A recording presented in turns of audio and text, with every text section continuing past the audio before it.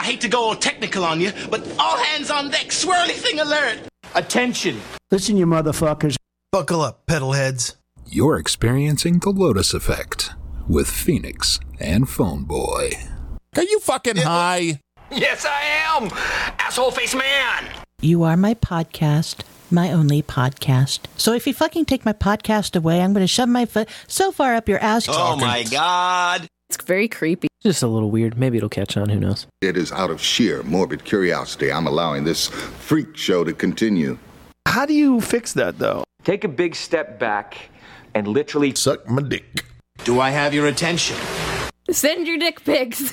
I got a whole folder full of dick pics, okay? Are you interested? I know you are, because it's fuck or walk. You're shitting me. Have you made your decision for Christ? To tell you the truth, I don't give a shit. I would not say such things if I were you. Who the fuck are you? Phone Boy and Phoenix. I don't know, Phone Boy. Those two are pretty interesting to listen to. Oh, they're horrible. They're fucking nuts! But they don't know shit about fuck, clearly. You just can't trust them. I don't know what the fuck you're talking about. Bullshit! Now with Twice the Whores. The offensive has begun! That's right, the offensive has begun. And there's now Twice the Whores up in this bitch. So, welcome to 110, the episode of The Lotus Effect we provisionally titled The Privilege of Being Extra, because God knows that I am extremely extra. And I'm also Phoenix. I knew it. I'm surrounded by assholes. And, I'm Phone Boy. And the one thing you got to know about us is... We're not ordinary people. We're morons. That's right. We are morons. And the way we morons, much like we bozos on this bus, the way we do things is something like this. What is this, a freak out? This is kind of strange. This is terrific. I think I'm going to be sick. Not a speck of light is showing, so the danger must be growing. Are the fires of hell a-glowing? Is the grisly reaper mowing? Yes! The danger must be growing, for the rowers keep on rowing, and they're certainly not showing any signs that they are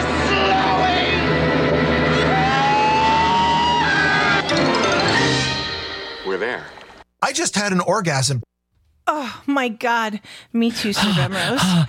Yes, that's right. The Lotus affects everyone differently. So however or wherever the Lotus is affecting you, thank you for your courage and for propagating the model of the Podfather himself.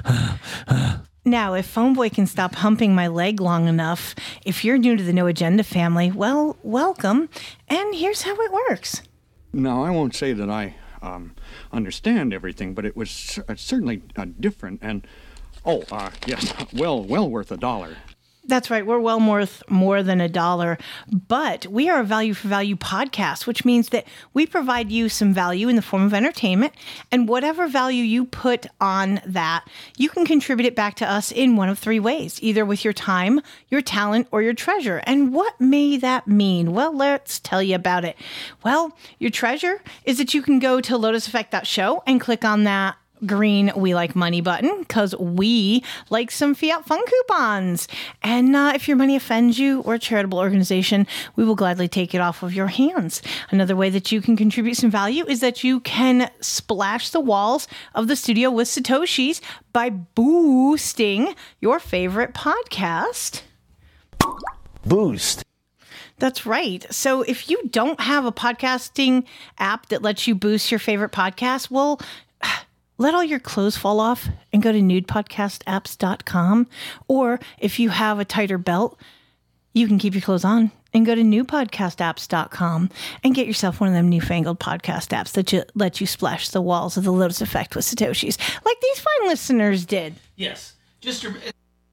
Oh well, I should probably be unmuted. That would be good. So let's read the boostergrams we got. We didn't get too many this week. It's been but we did get a slow week. Fuck Joe Biden. Yes, exactly. But we get some here. Now most of our boostergrams are actually song requests in either Rideshare Radio or Studio 33. So that's why we do that, because if you are listening and you do studio and you participate in Studio 33, that's one way to get your song near the top of the list is to submit it as a boostergram. Puts a little skin in the game, right? But you don't have to boost a whole lot to do that. Weirdo boosted 333 sats saying an Excision bass cannon, and then we've got Carol King So Far Away. He boosted for another 333, and then he boosted another 33 saying Christina Grimmie, I Won't Give Up, cover of a Jason Mraz song. This girl was getting big and was fatally shot while signing autographs after a concert. Wow. It's funny. It reminds me of the Selena story where the president of her fan club was so crazed that she literally murdered her. But, I could not let Weirdo be the only one who was having a great goddamn time. So I threw 3333 in for some Wheeler Walker Jr., Fucked by a Country Boy. Then Sharky wanted to get in on the action for 8043, saying Rebel Son, Dog Named Dammit. I came back strong, not once, not twice, but 3 large times with 333. First, we did a double shot. That's right. We did a double shot of some Wheeler Walker Jr., Sit on My Face, and God Told Me to Fuck You. Then I decided, well, let's get really raunchy, and I requested some Pussy Smells Like Fish, which is a parody of something just like this. Yeah, we do have a rule in Studio 33 and Rideshare Radio. If a song has a parody, it must be played, and it works in reverse too. So if the parody's played, we have to play the song. Although I did rescind that rule for one song when we played It's All About the Pentiums, because we don't like the actual straight song that much. Well, Sir Bemrose definitely doesn't like it, and since he was in the chat. Our head troll has been working really hard, and with the holiday season coming up, our head troll is going to be working even harder at trying to find time to troll us and to be throwing packages at your Ring doorbells. Yeah, so Weirdo got another couple boosts in. Brooks and Dunn, Neon Moon, and then Yellow Wolf Dope, each for 333 sats. And then Mama T weighs in for 333 sats, saying Crazy Train, I have a lifetime rider's pass. Don't we all? Hey, I'm driving that, just so you know. I'm driving that train. Yeah. So that's it. That's it for our boostergrams here. We didn't get it. I don't think anything came in through the postal mail something did come from the postal mail, which I don't know if we're going to talk about. What we are going to talk about is I got mail. Yay! That's right. The other way you can give us feedback, which Mr. Phoneboy is alluding to over here, is that you can send us something via snail mail, like Empress Emily did. We have a wonderful blunt rolled up from some of the snacks that she sent in the Value for Value model, in the form of a really sexy purple swish blunt. She got me a strain called God's Gift, so we're going to see just exactly how high we can get, and if we can see God. Even though we don't necessarily call it God or believe in it, we're going to see if we can have a little meeting with God tonight via some God's Gift. So thank you, Empress Emily, for your contribution to our higher consciousness. Now, another way that you can send us feedback, which is what this is all about, is you can send us a message on No Agenda Social. I am, of course, at Phoenix, Pheonix, with a whole lot of shit behind it. He is at Phoneboy. He's also on Spook Social, same thing, at Phoneboy. You can send us emails, phoneboy@lotuseffect.show, phoenix@lotuseffect.show. Again, it's Pheonix. Or you can do this wonderful thing that we love so much, which is part of one of the other 2 ways that you can provide value, which are time and treasure. So you can take your time and call 253-237-3321 and leave us a voicemail on our refire topic. 1 ringy dingy. 2 ringy dingy. Dell Computers, this is Chip. This week, we want to know, Pedalheads, what is your favorite season? So again, call 253-237-3321 and tell us your favorite season. Now, if you're voice shy, of course, you can text it and we will still get it. Or if you just want to sound off on any other prior topic that we have had, feel free. Again, 253-237-3321.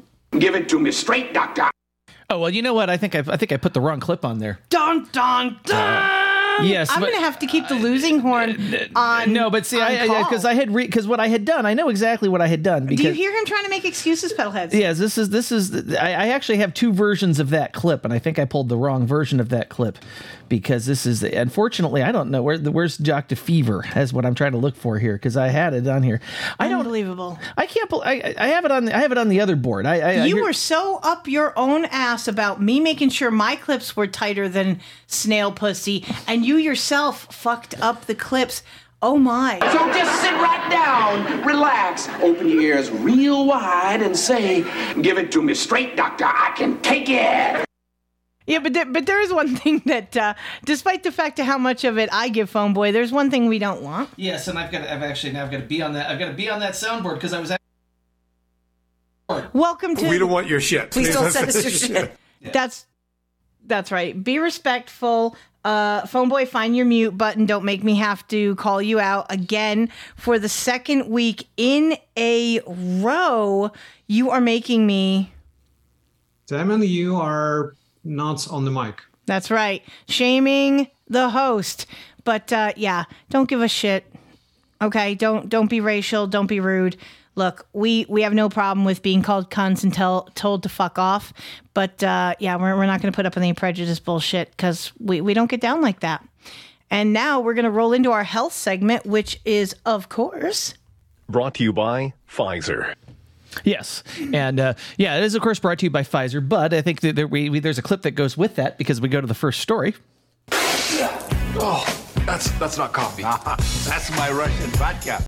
Yeah, so apparently moderate coffee or tea consumption decreased the risk of cognitive disorders, according, so 22. So there are 22 prospective studies and 11 case control studies involving 389,505 participants. That's a very specific number. Were eligible for this meta-analysis. Now, coffee and tea consumption was linked to a lower risk of cognitive disorders, with an overall relative risk of 0.73, which is lower, because a relative risk of 1 means that it's about an average risk. It does lower the risk a bit, in 0.68, respectively. Now, the subgroup analysis revealed that ethnicity, sex, and outcomes had significant effects on this association. So, for example, protection was stronger for men than for women in both coffee and tea consumption. Now, a nonlinear relationship was found between coffee consumption and Alzheimer's disease, and the strength of the protection peaked at approximately 2.5 cups per day. And then a linear relationship was found between tea consumption and cognitive disorders, and the risk decreased by 11% for every 1 cup a day increment. Effective interventions involving coffee and tea intake might prevent the occurrence of dementia. This means that you're going to have a strong brain for the rest of your life, Phone Boy, because you drink more coffee for just you than a normal population for a village.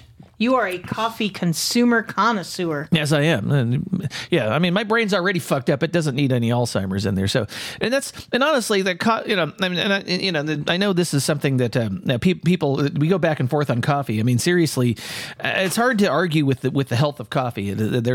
Obviously, if you have too much of anything, it can be bad. But there are so many studies that are coming out that are linking positive results to consumption of coffee after all the years of the health experts talking shit about it because of the caffeine in it and so on and so forth.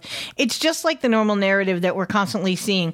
Today, milk is bad for you. In 3 months, it's going to be the thing that's keeping you alive. And in another 6 months, it's going to be toxic and we shouldn't be giving it to the kids. They can't make up their minds on what they want to put out. But I have not seen a lot of flip-flopping on this coffee issue. It's still being held strong in the reporting that there are more benefits than detriments to this magical concoction. Yeah, and Vinny, who we talk about, Vinny Tortorich, that's one of his favorite things. Now, of course, I should also disclose that he has his own coffee company called Pure Coffee Club, which, and I've had some of that coffee. It's pretty good. Shilling for Mr. Tortorich again, are we, Phone Boy? No, I'm not, because I get nothing by shilling for him. Although, well, yeah, you do, and I'll tell you what, we all do, and I'll tell you why. Okay. Because by keeping some coal in that fire, getting that train a little further down the track,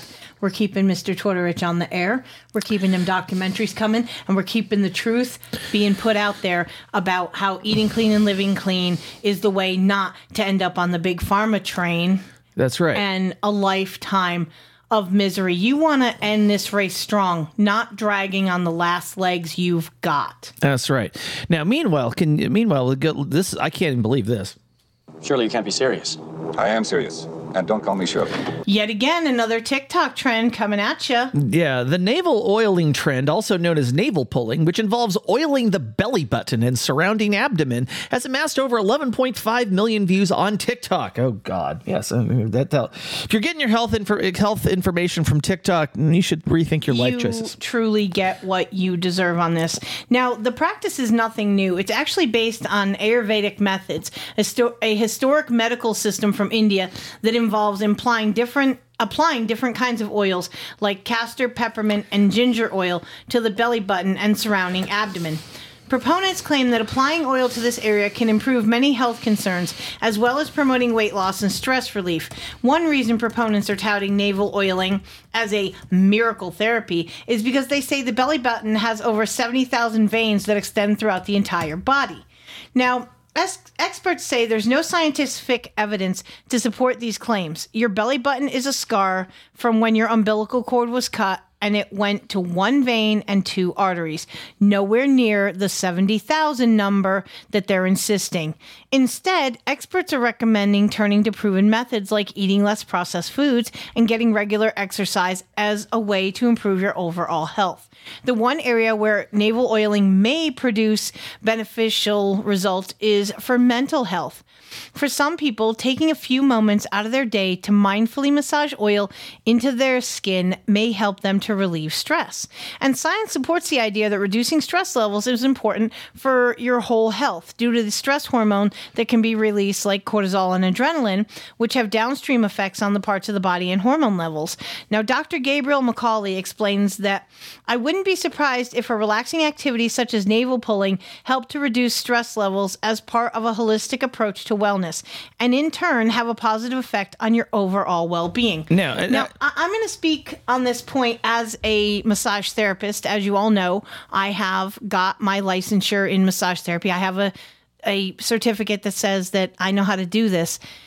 This really does have a lot of basis as far as if you think about the fact with massaging the belly button and the abdomen, you're promoting good digestion and ultimately movement of the waist, which is going to definitely benefit either how much you do or don't eat, depending on what your diet is. So I think there is just a small smidgen to this whole navel pulling thing, but not for the touted reasons that TikTok is saying. Yeah, I agree with that. I think it's one of those things. It's like, yeah, it's now. I think that the one point I want to make in here, and it's said, is as part of a holistic approach, right? And I think any of these things could any sort of any sort of thing that you're trying to do to get a certain outcome or effect, right? It's not just one thing that's going to cause it to happen. It's a lot of other things, right? And we all focus on the silver bullet, the one thing that's going to get us over the hill. No, it's not. It's not just one thing in almost all cases. Yeah, I mean, you can get a lot of benefit by getting rid of sugars, grains, and seed oils. But if you're all stressed out all the time, yeah, you probably I can assure you that doesn't that you're eventually going to get caught up, and that's going to catch up with you. And if you don't address that stress, is. yeah, I mean, it's funny that divorce was kind of what do you call it? A result of a health journey, right? It wasn't that. I don't think you would expect that, but I had to get myself healthy, and being in an unhealthy relationship, that was not meeting my needs and was making me miserable. Yeah, that's probably a good thing to get out of. I mean, so it's like I said, it's part of when they say because we're pulling we've pulled some old commercials out for some of the clips on some of the stuff that we're doing today. We think you old farts like us will appreciate what we've done for you.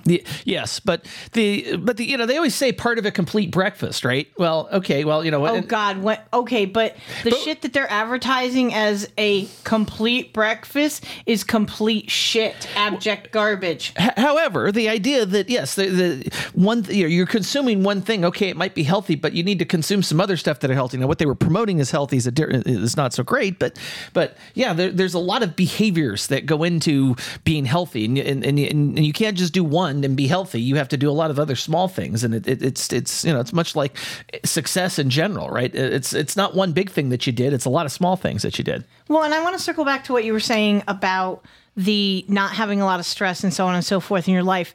That really does tie in with, it's not just what you put in your body as far as when we talk about living clean, eating clean. Yes, the diet is part of it, but keeping your stress level low, finding things that boost your endorphins and your pleasure receptors that are not harmful to your body, like, having a higher consciousness.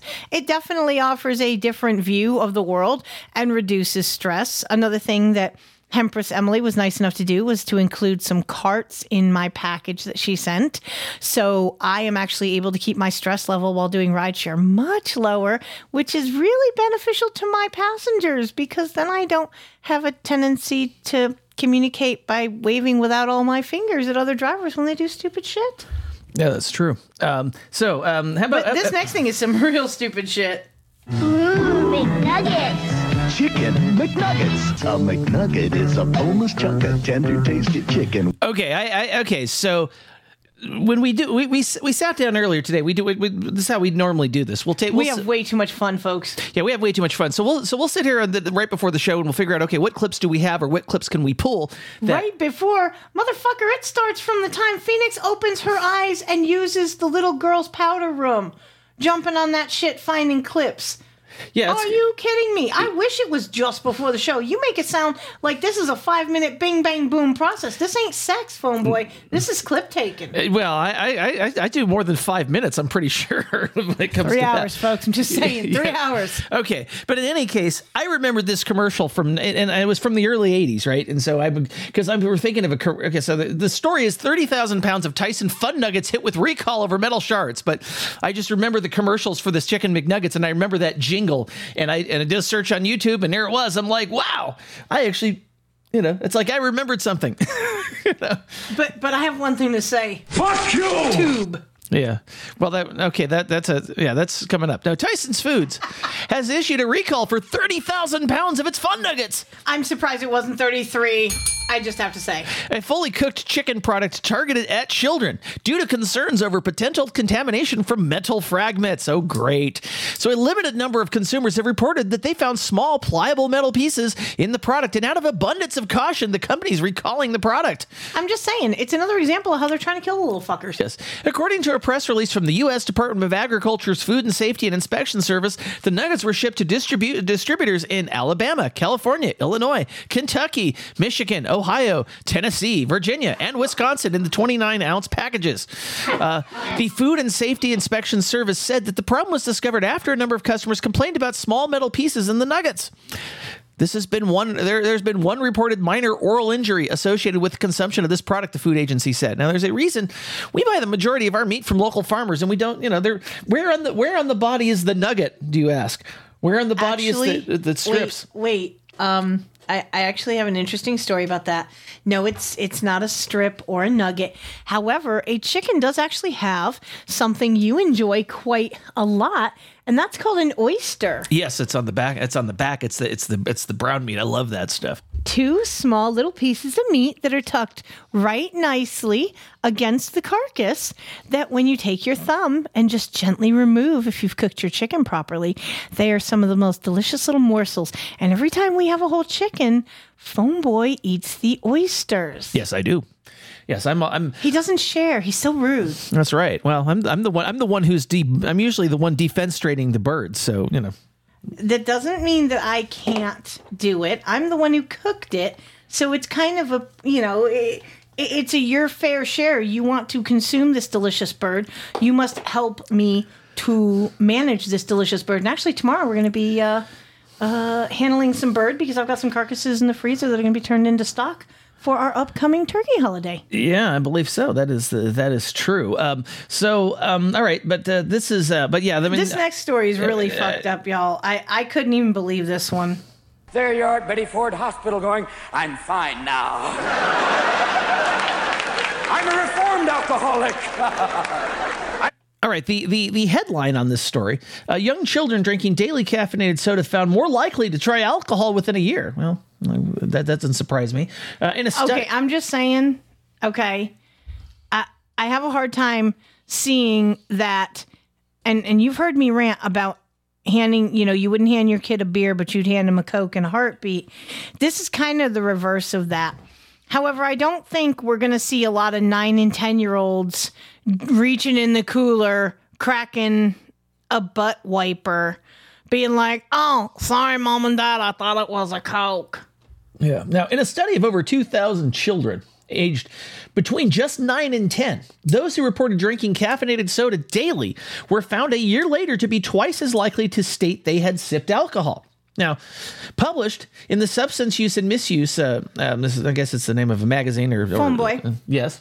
Phone Boy. Yes. We know that your parents had shitty boundaries. Let's just start with that. Okay, we're not gonna shame. Yeah. Just gonna start with that. Yeah, I know my parents had for sure shitty That being boundaries. said, in a normal family, about what age do kids have Dad or Uncle Bob being like, "Hey, psst, come here, squirt. Shh, don't tell Mom and Dad I gave you a sip." Every fucking family pretty much does it. It's a sip of beer. It's a sip of wine. You're not really giving, the preteens the hard liquor, but maybe, let's just go with the fact that, like I said, your parents didn't exactly have the best boundaries, but I'm not shaming. No, but I'm just saying, I think that this is total shit in so much as that's around about the age that most kids get that little arm around the fucking shoulder from Dad or Uncle Bob, like, "Hey kid, welcome to, getting ready to be an adult." Give me a fucking break. This is total shit. Okay, I'm gonna address this. There's some things that happened in my life that kind of I'm probably not the average child. Okay, so the first time I drank it, I had a sip of beer. Actually, it was my dad who gave it to me, and I think I remember we were in Scotts Valley, and I think this was around the time that my dad had lost his vehicles because he'd ran one into a telephone pole, and the rest got repoed and all that kind of stuff. So yes, I remember yes, I think he stopped at the liquor store to get a beer. He let me have a sip of it. And this was at probably 7 or 8 years old. So again, we're, Yeah, but that's not that far off. 7, 8, 9, 10. All in the rough Venn diagram of one another. Yes. You weren't that abnormal. No. Passing a joint to you at 5, shame on you, Phone Boy's parents. Yeah, but then I also got to live with basically a bunch of fucking alcoholics, right? Because my dad's mom was very much she was an alcoholic. Her brother lived next door. Him and his wife were fucking alcoholics. I get to watch all this shit all the time. So, but Phone Boy, my point is normal. Yeah. And I know normal is a cycle on a washing machine, folks.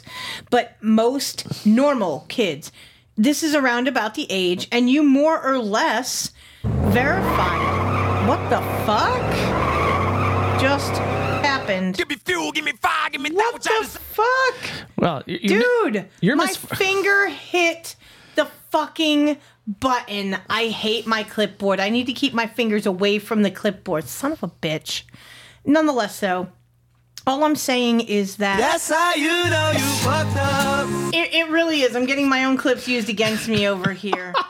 Okay, can I get back to the story now? I'm just saying that despite the fact that you weren't exactly totally normal, to some degree you were relatively normal, and this is around about the age that most kids get their first sip of beer or possibly wine, depending on the family.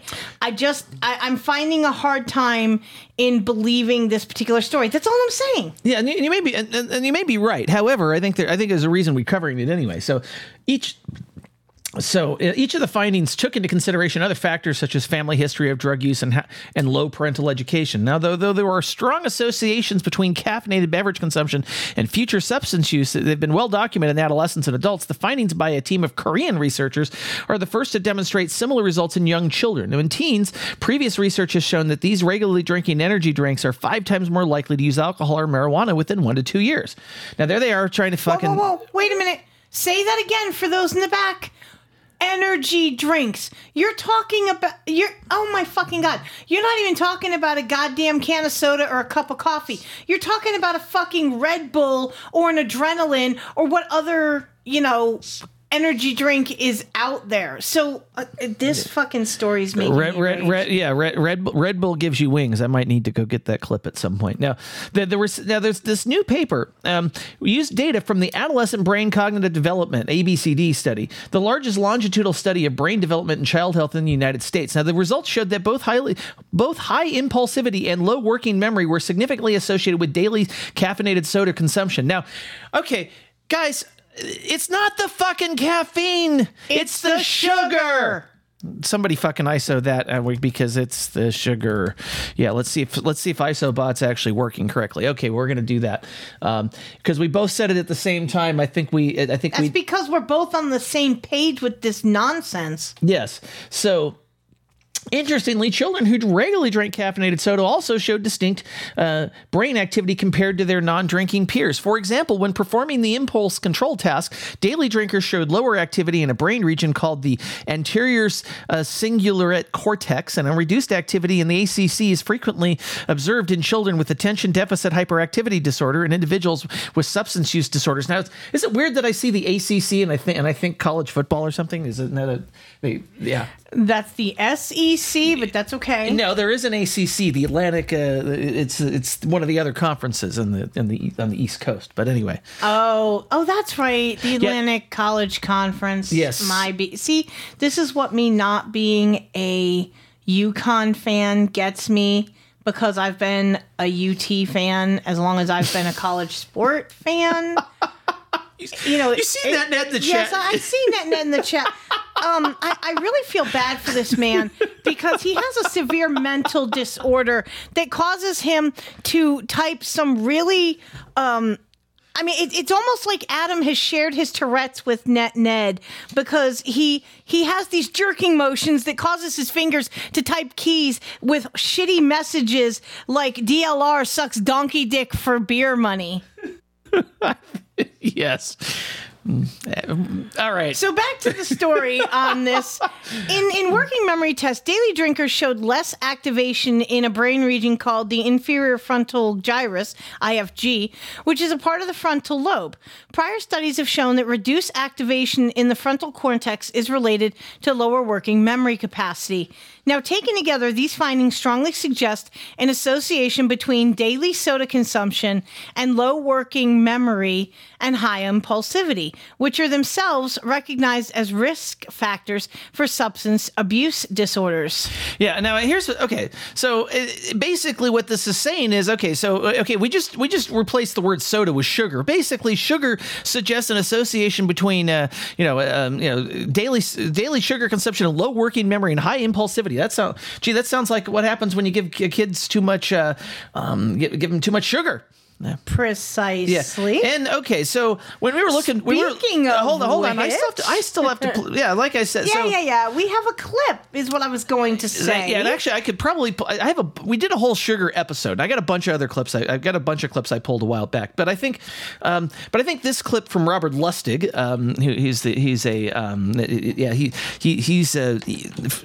he's definitely an anti-sugar person, and I think I'm trying to remember what it's like UCSF or something. I think is where he's at. But anyway, he's a professor. But I think we're going to play this clip about how sugar is basically just like alcohol. Sweeties, this is a super concentrated sucrose sugar solution that you dip the pacifier in and you put in the newborn baby boy's mouth before you do the circumcision, because it releases opioids and it deadens the pain. And this has been known forever. Okay, then you mix it with a little wine, and then you got a real good cocktail. So is there really such a thing as sugar addiction? Well, we have to look for similarities to other drugs of dependence, like nicotine, morphine, amphetamine, cocaine. The one I think is most appropriate is alcohol, because after all, alcohol and sugar are basically metabolized the same way, because after all, where do you get alcohol from? Fermentation of sugar. It's called wine, right? We do it every day up in Napa, Sonoma. The big difference between alcohol and sugar is that for alcohol, the yeast does the first step of metabolism called glycolysis.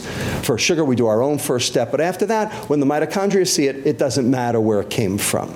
And that's the point. And that's why they both cause the same diseases. And they do the same thing to the brain.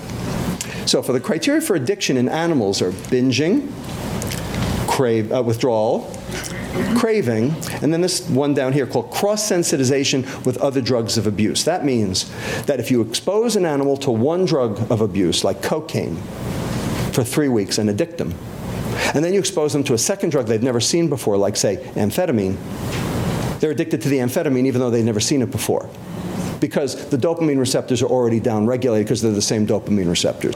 Does sugar do this? Absolutely. QED, slam dunk, sugar's addictive in animals. What about humans? Who saw this movie? Yeah. Okay. So basically, sugar's. You want to talk about a fucking marijuana being a gateway drug? How about fucking sugar?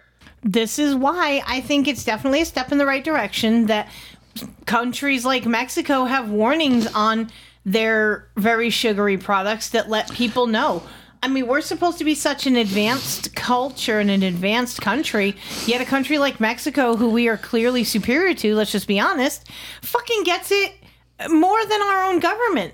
I mean, I understand they're trying to fucking kill us, but Jesus Christ, guys, you could at least try to hide it just a little bit more.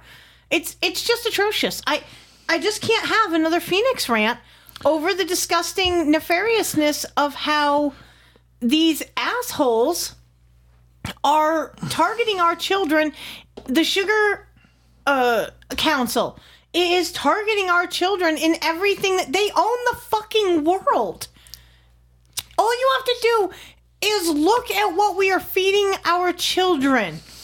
To all the parents out there who are taking the time to feed their kids whole foods like eggs, bacon, steak, sausage, thank you for your courage. For all the parents out there who can't be bothered to put the work in and are just shoveling cereal into their kids, Lucky Charms, pancakes, fucking shame on you. No. If you have to feed your kids cereal, and look, I get it. I fucking get it. I was that mom. Okay? I was on WIC. I was on assistance. I was still busting my ass trying to make it. Okay? My kids never went without a meal under my roof. The point of the matter is, you have the choice to make better choices. As much as I rail against grains, if all you can afford is cereal, don't fucking buy the Lucky Charms. Buy the Kix. Buy the Corn Flakes. Look, they suck. We get it. They make guys' dicks not work. But it's less than sugar, sugar, sugar, pump them full of sugar, and then you wonder why you have fuckers like the one we're going to report about a little bit later on who wipe out fucking schools. Phoenix rant over. All right, play the next clip to get this. More sugar! Yeah, somehow I didn't think about the placement of these articles, but I think it actually worked out pretty well. The universe provides. Yes. So this story. Okay, this is the headline. I'm going to read the headline on this story. Fructose. There we go. May be partially to blame for rise in obesity rates. Maybe. The water's wet too, boss. Rates of obesity in the United States have risen dramatically in recent decades, from 13.4% in 1980 to 41.9% in 2020. That's 40 years for those who need a little help with the math. Yes. And by the way, I'm sure that number is probably 50% thanks to fucking COVID. Fuck Joe Biden and all that stuff. Now, although scientists have been studying obesity for years, the underlying causes of this complex disease are not fully understood. Now, it said fully understand in this. I'm telling you, I think the ones who are writing these articles need less sugar. Yes. Well, not only that. Yes. I mean, because I copy paste some of the stuff into like Google Docs, right? So you would think whatever they're using to write their fucking things probably has some sort of like autocorrect or something. How do you not? So how is it that you end up with the errors that you end up with? Yeah. I would absolutely love. I mean. Okay, as much as I can't fucking stand the M5M and any news reporting media, they're all a bunch of fucking cucks. I would love to be a proofreader. I would slay, because I find Waldo's like a fat kid finds chocolate chips. Yeah. So now many factors contribute to excess weight gain, including patterns of eating, physical activity levels, and sleep routines. Now, genetics are also involved, as are social determinants of health, which are the conditions at home, work, and in a person's community. Now, even racial discrimination, which I've just rolled my eyes at, may increase a person's risk of developing obesity. Now, the article does nothing to even talk about what fructose does to the body. It completely ignores that. We've covered that, so I'm not going to, but it provides a bullshit explanation in the form of the so-called fructose survival survival hypothesis, which causes the body to go into a sort of a low power mode and overeat. And of course, the advice the article peddles is that we shouldn't demonize any one nutrient, which, actually, the things that you should be demonizing are sugar, basically sugars, grains, and seed oils. Well, sugars and grains are basically the fuel. The seed oils cause the inflammation that just basically that add the gasoline to the fire, basically. So, or here's the thing. Yeah. No, Cotton Gin, actually that bzz that you heard was me replugging in my soundboard because I needed to fix a clip that was only partially fired. I didn't realize it was going to give that, but I should have known a dude named Ben would hear that slight bzz as I reconnected. What I was going to say though is they talk about this low power mode. What is the easiest person to control? Someone who is too weak to fight back. This goes right along with what I've been talking about with our cookie cutter kids. You put your kids in the gulag every day to train them how to be obedient little workers, like Empress Emily and I were talking about on Coffee and Chronic Monday morning, 7 a.m.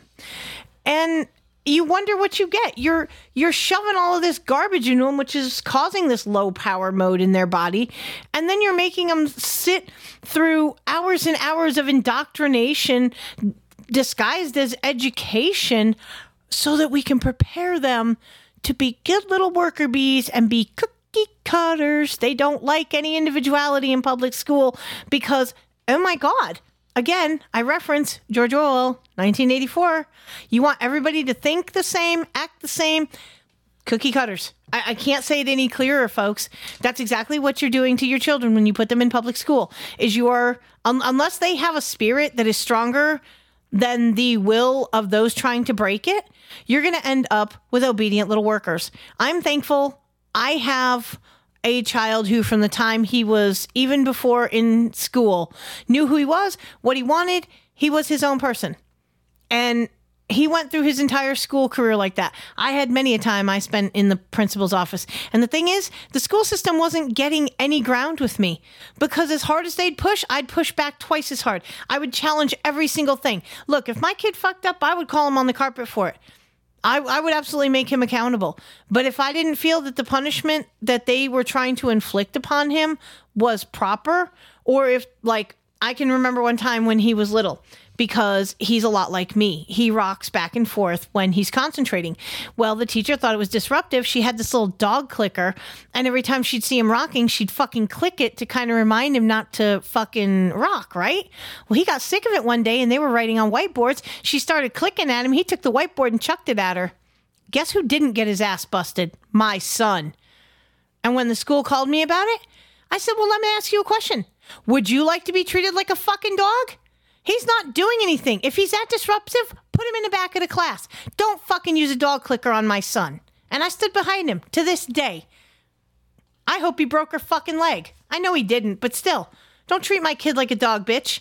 Nah, it don't play like that. Yeah, I think Phoenix went over. Yeah, well, and thinking about this, I feel like that the way that sugar's being treated, it's if you're talking about one of the ways that the elites are kind of controlling and keeping their thumb on the scale to keep the status quo in their favor, it's all of this it basically not telling the truth about sugar. It's basically forcing through the dietary guidelines. 75% of their calories come from fucking carbohydrates of any kind. But again, we'll reference Gary Taub's The Case Against Sugar book that really highlights how nefarious the Sugar Association is, how corrupt they are, the lengths to which they have been going for years to silence any naysayers that are going to stand up and say this shit is a problem.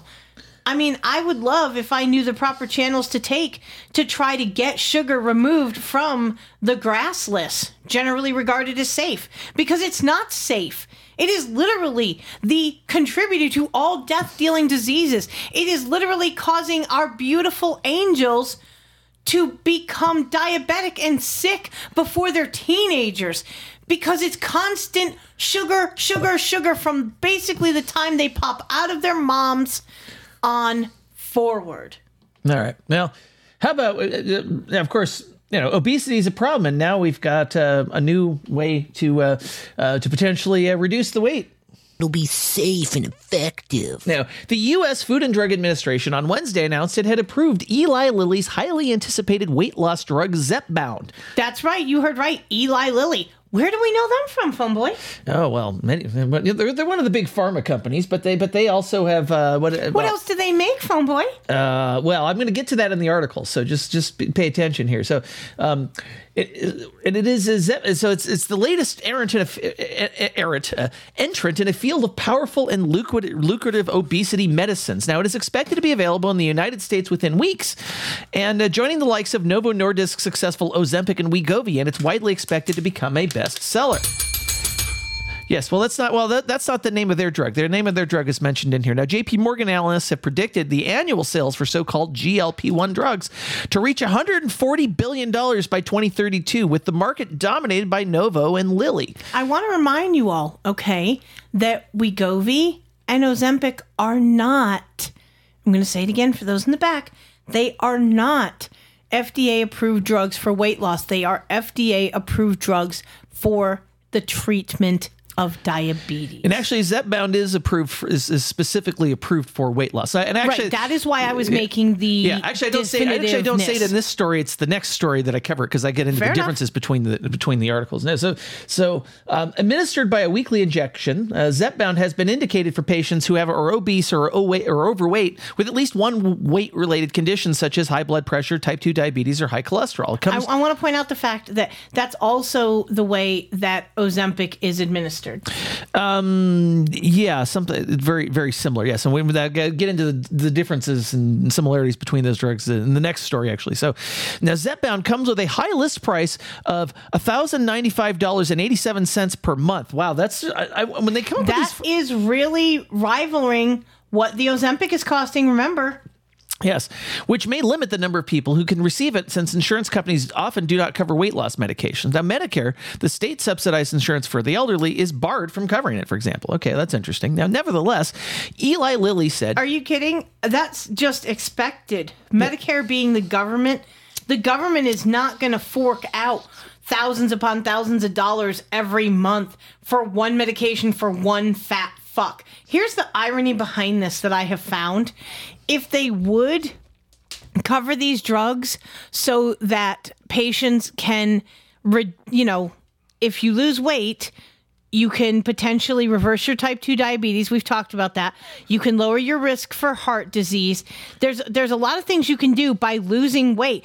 Ergo, it would cost them less money in the long run to just cover this Zepbound than to continue to cover the medications for diabetes, the medications for heart disease, the medications for cholesterol, the medications for blood pressure, and on and on and on.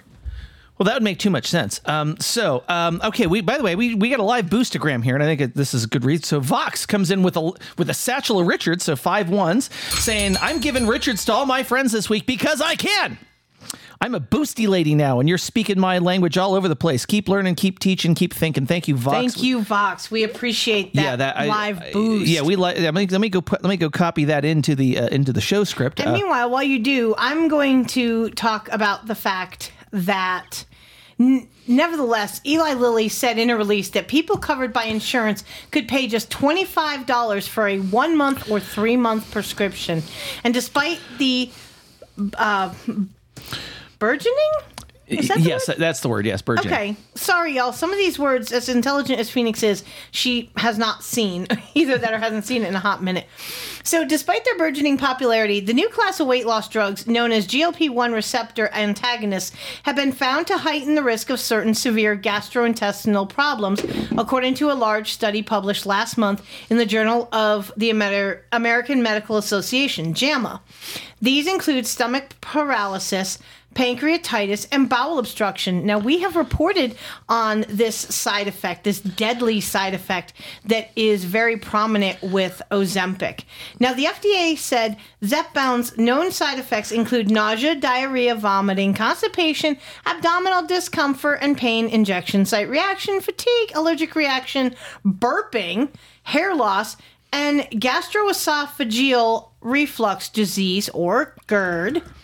It has been found to cause thyroid C-cell tumors in rats, but it's unknown whether the same is true for humans. Okay, so let's break this down. It basically has the same side effects as most of these medications. And in addition, it causes some fucking cancer in some rats, but don't worry about that, humans. We don't know if it's true, so we'll pretend it's not. That way we can get the FDA approval, you sick fucks. Yeah, exactly. Now, of course, I realized that I'm sitting here in my script. I actually, for some reason, the thing that I'd copied this from, I didn't actually put the link in the show notes. I need to go fix that, or I will fix that. But so the next, actually, so we need to play the clip for the next one.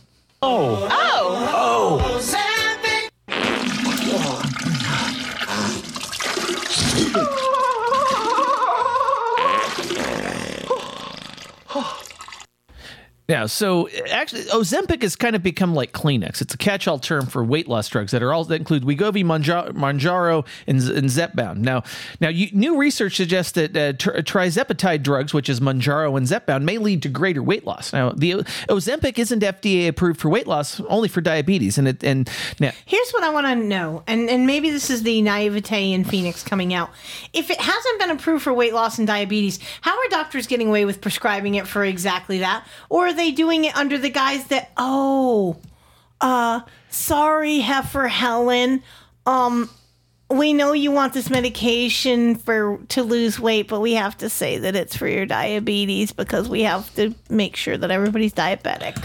Well, actually, it's funny because the site that I supposedly pulled this article from is not actually showing me the article. This is that's funny. Interesting. Yeah, it's funny, which means I'm going to have to go back and find it. I'll probably do that after the show because I just don't understand. To me, and please, pedalheads, weigh in if you think that I'm erroneous in this. In order for in my opinion, again, just Phoenix's opinion, in order for a doctor to be able to prescribe a medication, it has to be intended for that which you are writing it for. Well, they have something called off-label use, which doctors are allowed to prescribe things off-label. So it's that's actually what a dickhead workaround. Yeah, they could. Yeah, it just means that. Yeah, I don't remember what it means when they prescribe it off-label, but I get what you're saying. So please continue. Okay, so anyway, but Ozempic was approved by the FDA for type 2 diabetes at 0.5 milligrams and 1 milligram doses in 2017 and a 2 milligram dose in 2022. The FDA approved Wegovy to larger once weekly 2.4 milligram injectable doses in 2022. Unlike Ozempic, Wegovy was approved for individuals with a BMI of 30 kilograms over meter squared or higher, or a BMI of 27 kilograms or higher overweight with a weight-related condition like high blood pressure. Now, these medications work by stimulating the GLP-1 receptor, which makes the patient feel less hungry and also slows the emptying of the stomach. Now, semaglutide also affects the brain. That's not so great, such as the hypothalamus, and that controls appetite and influences eating disorders, which may further assist with weight loss or maybe even create its own issues with that. So now Wegovy's injection is delivered via a single-use disposable pen, in contrast to the multi-use pens for Ozempic. I just had a thought in rereading this information where it says that it stimulates the GLP receptors and slows the emptying of the stomach. Just that in its very basicness, the way that it slows the emptying of the stomach, it's retarding the muscles. Why? Can you tell me why? It's a surprise then where we see the gastroparesis and people not being able, I mean, they're basically getting blocked up. All the waste is backing up because the peristalsis that is supposed to be happening isn't happening. All of a sudden, this just strikes me like, how is this a surprise that it admittedly slows the emptying of the stomach, but then when it paralyzes the intestines, everybody's going, oh my God, we couldn't have seen that coming. Yes, and of course I'm yes, I'm definitely a fan of drinking, smoke weed, drinking water, and doing hard shit. Yeah, that's. I'm with that. Like, I'll tell you what, if you've never gotten stoned and done a workout, I highly recommend it because it's much better than these shitty drugs we report on. I can assure you, because you get just into that mode. You just set your brain like on the go switch, and you just mindlessly are just fucking, trumping it out in a great workout, and your muscles aren't freaking out like, oh my God, I'm dying. So I highly recommend getting stoned and working out. Yeah. So yeah, I think, So as with, let's see, that Mounjaro is the drug that Eli Lilly makes, which is which has been put in the Ozempic category. Exactly. Yeah. And Zepbound are manufactured by Eli Lilly, unlike Ozempic and Wegovy, which fall under the Novo Nordisk umbrella. Now, unlike Ozempic and Wegovy, one drug is approved for type 2 diabetes, and the other, Zepbound, is approved for weight loss as of November 8th. Now, as with Wegovy, the individuals qualify to take Zepbound if they meet the following criteria: BMI of over 30, or a BMI of 27 with a weight-related condition like high cholesterol or diabetes. Now, unlike Ozempic and Wegovy, there's essentially no difference between Mounjaro and Zepbound other than the name, right? Okay, so here's a wild thought. Which one is less expensive? Because that's ultimately going to be the deciding factor on which medication somebody's going to take as prescribed by their doctor if they can't afford one but can afford the other, arguably. And we all know when a medication first comes on the market is when it's the most expensive, because you're trying to recoup all of that research money. Yeah, so now Mounjaro is a glucose-dependent insulinotropic polypeptide, or a GIP receptor, and a GLP-1 receptor agonist. GIP and GLP-1 are satiety hormones that are naturally produced by the intestine. Mounjaro mimics these hormones, which leads to feeling full sooner after eating and remaining full longer. Mounjaro also slows down digestion, which can help with portion control and hunger. Now, it sounds similar to Ozempic and Wegovy, and it is, but the dual hormone mechanism makes it distinct and different. Now, the claim is that Zepbound is better tolerated than Ozempic, but the side effects of the drugs are similar, and they both involve gastrointestinal issues. So I think this is... it's just, I don't know. I mean, we still say avoid these drugs. Now, obviously, in some cases, if you've got a doctor who's working with you and maybe on a short-term basis, it might be okay. I don't know that I would take these drugs long-term, because ultimately it's not just the drugs you're taking, it's the lifestyle that you have. It's all the other things. So if you're not changing your diet and you're not doing things fundamentally differently, the drugs aren't going to help you that much. And again, I've talked about this many times in that often I reference it in mental health. Yes, you can be on an antidepressant, you can be on an antipsychotic, you can be on a lot of different mental health drugs, but at the end of the day, you have to be actively helping these drugs to help you. It's kind of a quid pro quo partnership where if you're not, doing whatever you need to do to help this medication work, there is no magic pill. Okay. Much like there is no magic bullet, folks. Okay. There is no magic pill. You're not going to find a medication that you can take that's going to, gling, you're cured. You're not a basket case anymore. Gling, you're not fat anymore. It doesn't happen like that. It's a piece of the puzzle. It's not the whole damn picture. I'm just saying. Yeah. So, all right. This next story, I'm not. It had some interesting things to it, but we also have an interesting clip to do it with. Let the sun hit your face. Let the breeze wash over your skin. Go outside. That's right. That wonderful clip is brought to us by Miss Hempress Emily M., who happens to be all up in the chat this evening. So if you ain't in the chat, where the fuck you at? Don't forget, you can catch her and my foul-mouthed self on Coffee and Chronic Monday mornings, 7 a.m., No Agenda Stream, or lotuseffect.stream. Get your ass up and roll up with a cup of Coffee and Chronic Monday mornings. Yeah. Meanwhile, Yeah, unfortunately, my cup of coffee is empty, and I'll have to make some after the show. But meanwhile, the researchers at Ruhr University Bochum, I think I'm guessing German here, have published the first systematic review of autonomous sensory meridian response, or ASMR.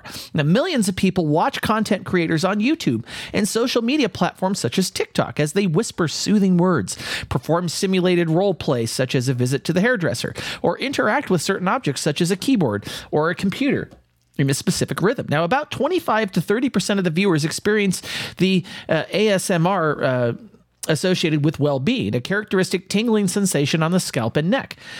Now, Tobias Lohaus of Ruhr University Bochum, Germany, together with Professor Patricia Thoma, also of Ruhr University, and Professor Silja Bellingrath of the University of Duisburg-Essen, published the first systematic review on this topic.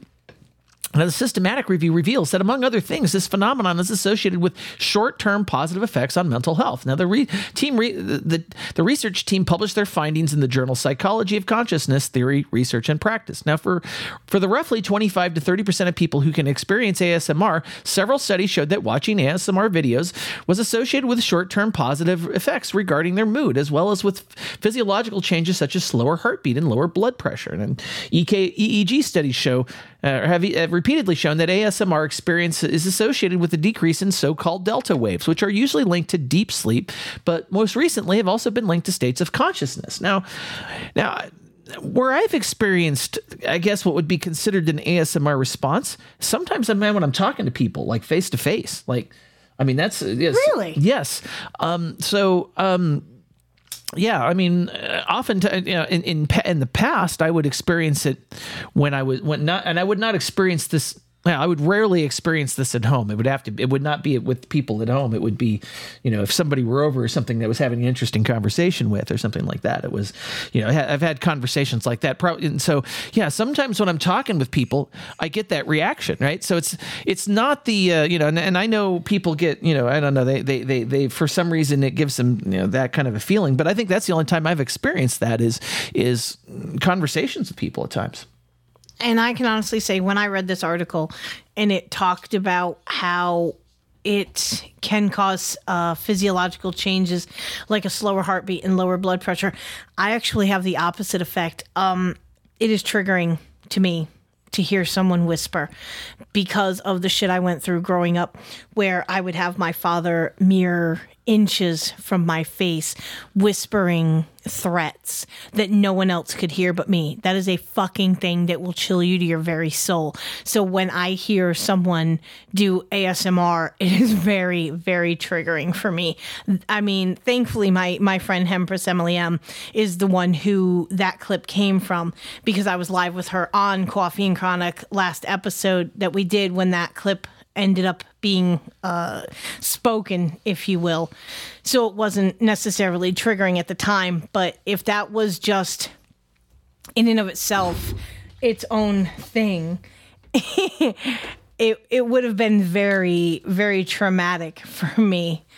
So, I mean, I don't know. Maybe I'm one of those weird people. We all know that Phoenix is hella broken, but that's okay, because day by day I'm getting better. All right. And meanwhile, some people are getting better, hopefully, with this next story.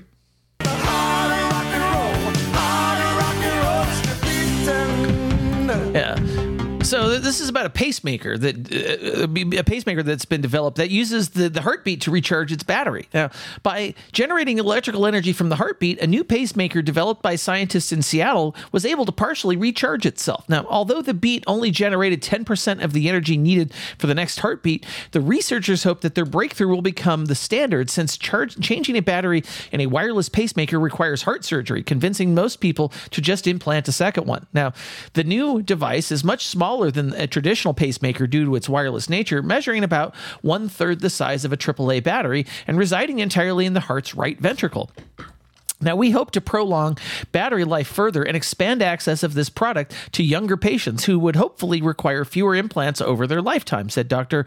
Babak Nazar of the University of Washington in Seattle, who led the paper demonstrating the team's new invention. Now, when we can improve upon our 10% harvesting efficiency, we hope to partner with one of the major pacemaker companies to incorporate our design and housing into an existing leadless pacemaker, he added. Now, by converting mechanical energy into electrical energy, the experimental wireless pacemaker housing is able to partially recharge its battery, the same technology used in some experimental energy generating roads. Now, just like ultrasound converts electrical voltage into pressure or sound, we can engineer similar materials onto implantable medical devices to convert the heart's natural oscillating pressure backward into voltage to prolong battery life, Dr. Nazar added. Now, up until this point, wireless pacemakers have been impractical, and it's difficult to replace the battery, often leading to patients just having another one put in next to it.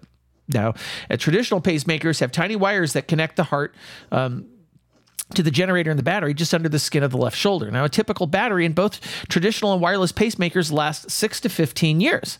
Now, as Nazar pointed out, younger patients with heart complications may require multiple pacemakers throughout their lives, making all options impractical for different reasons. Now, part of his team's next step will be to design long-term trials with real humans to make sure the device works properly, which, it's a good thing, right? Obviously, if this was not done in a real human, a real human's going to fuck things up in different ways, right? So it's a good thing. And all while they hope to increase the recharge rate for the battery. And if 10% could become 20 or 30%, it could increase the functional life of a pacemaker by a not significant number of years. So why can't we just put a solar panel on you? Like literally make you a bionic motherfucker where you've got a solar panel on your chest. You just crack that fucking shirt open, get all them nice, good vitamin D rays, recharge that bad bitch. Then they only have to go in once. I'm just saying. Think about it, medical community. Meanwhile, I think what I'm thinking about is that I'm a happy motherfucker. The key to life is a penis in your asshole.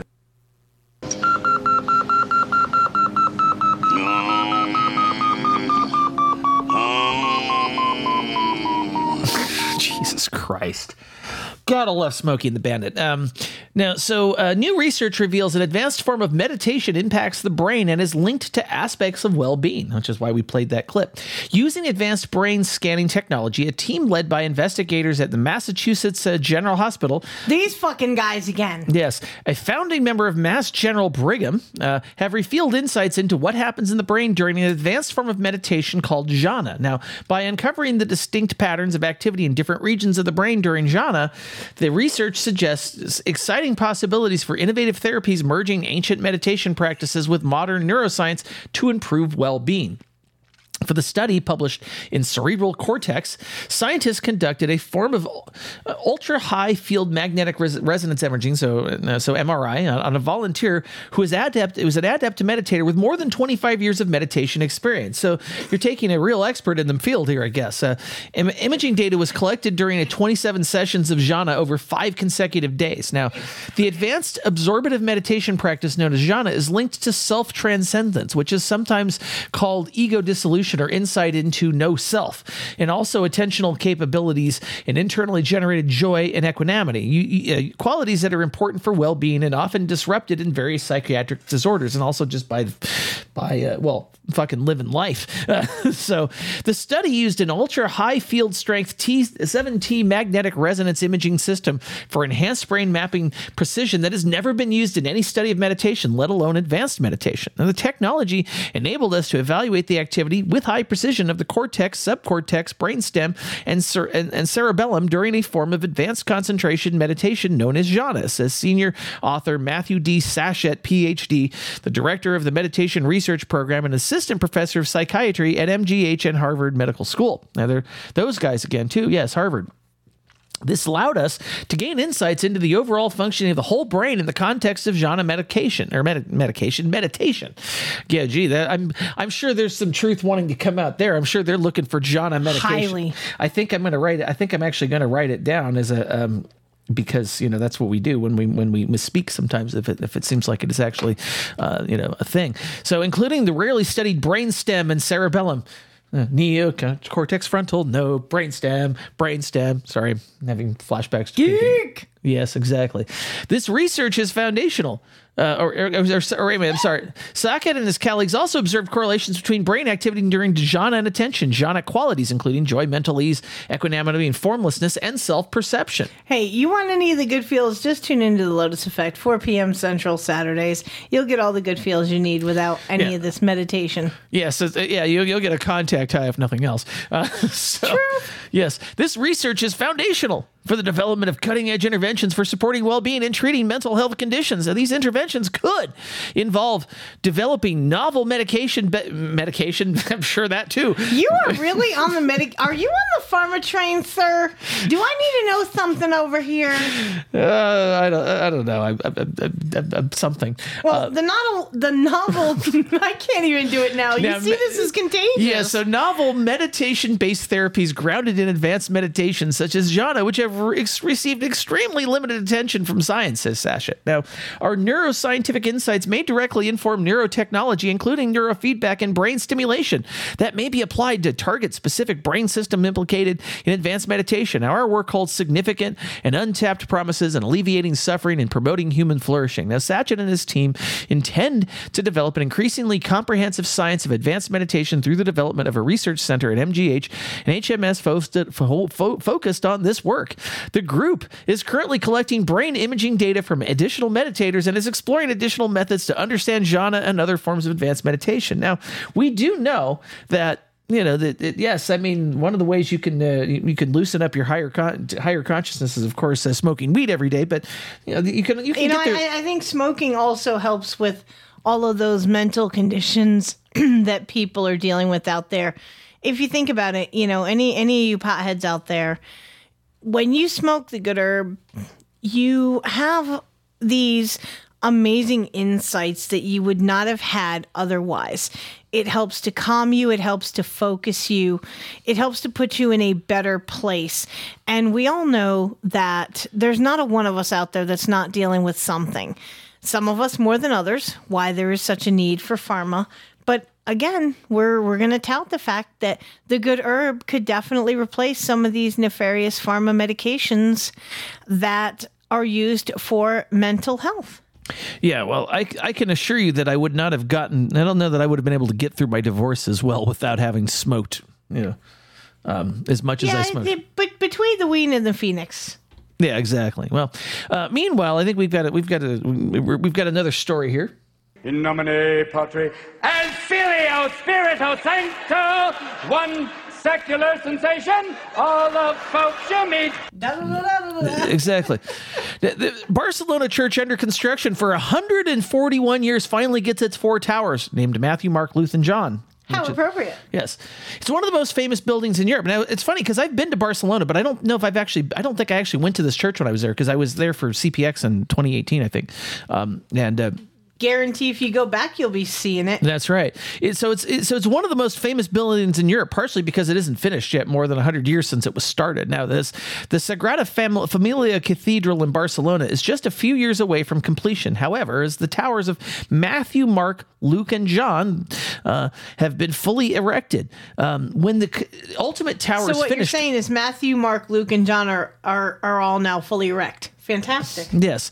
When the ultimate tower is finished, slated for 2026, the building will be finished 144 years after it was started. Now, the original designer, Catalan architect Antoni Gaudi, wanted the facade to contain 16 spindly towers, which would each be dedicated to a biblical figure: 12 for the apostles, 4 for the evangelists, 1 for Mary, and 1 for Jesus.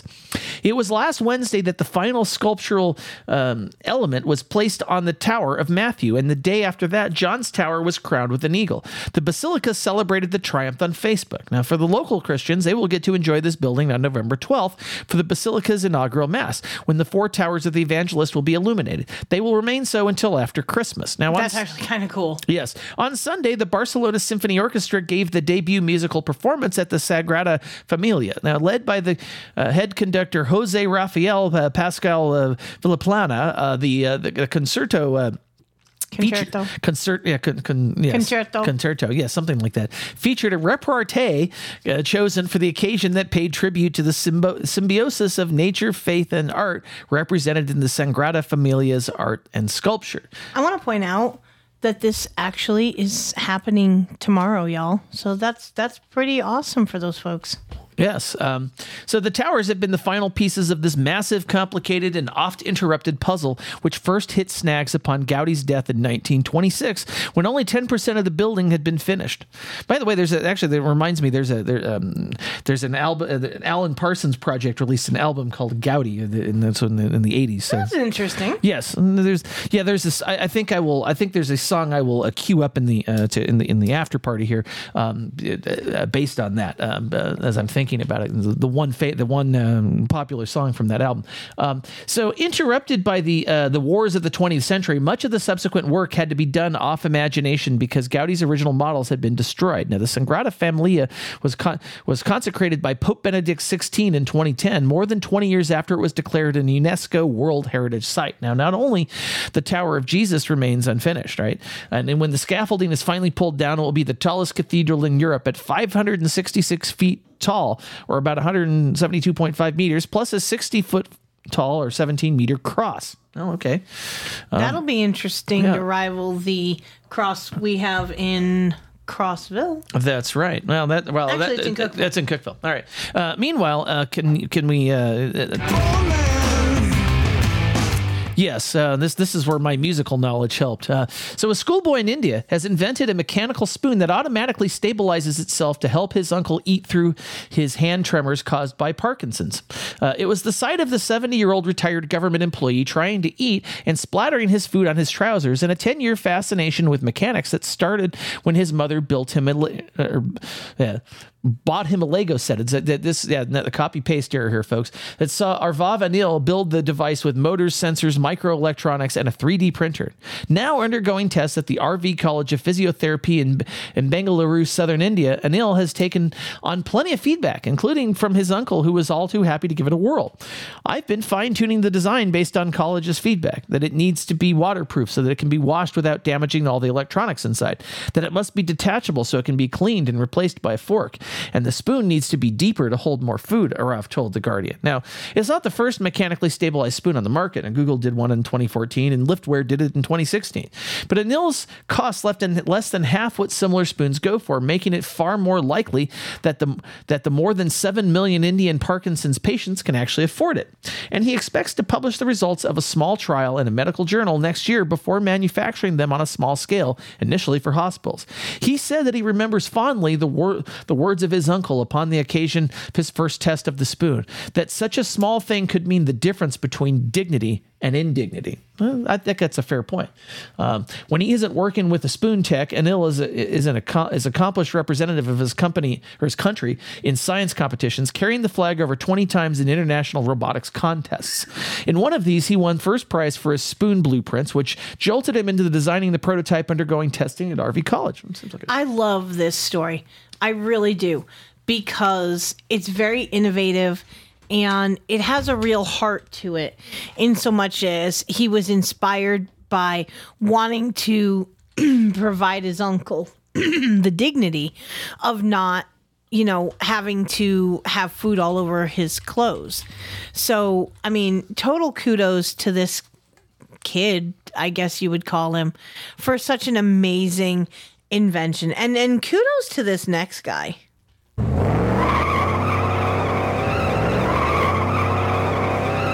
Give me fuel, give me fire, give me that which I desire.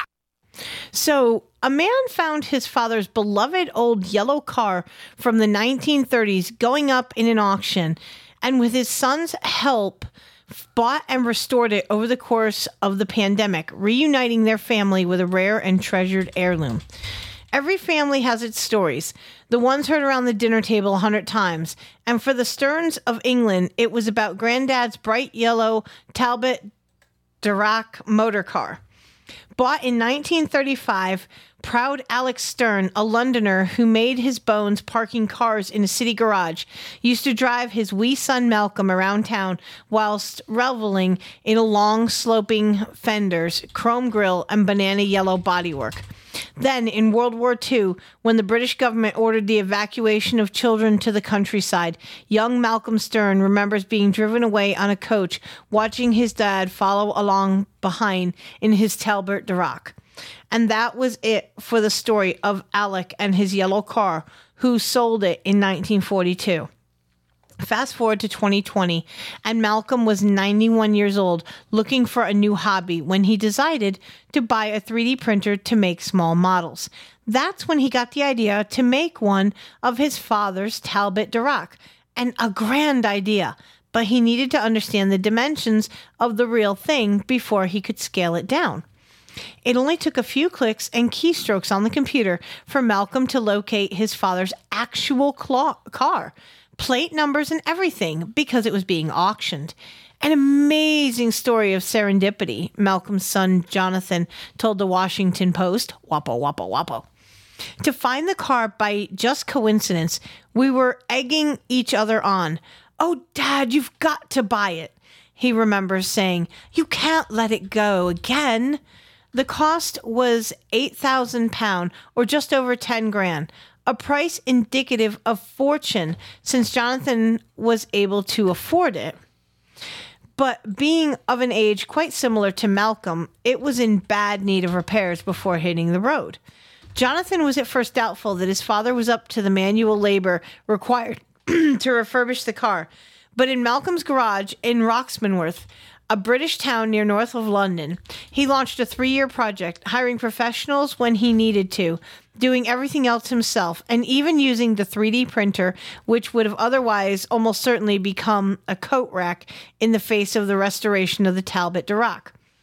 Then the day came, 3 years after the repairs first started, and with Malcolm and the car 3 years older, when the engine groaned to life, even though the nonagenarian struggled with the heavy steering and ancient transmission, Malcolm and his son rumbled 15 miles to the parking lot of a local watering hole where the gathering of vintage car enthusiasts were meeting.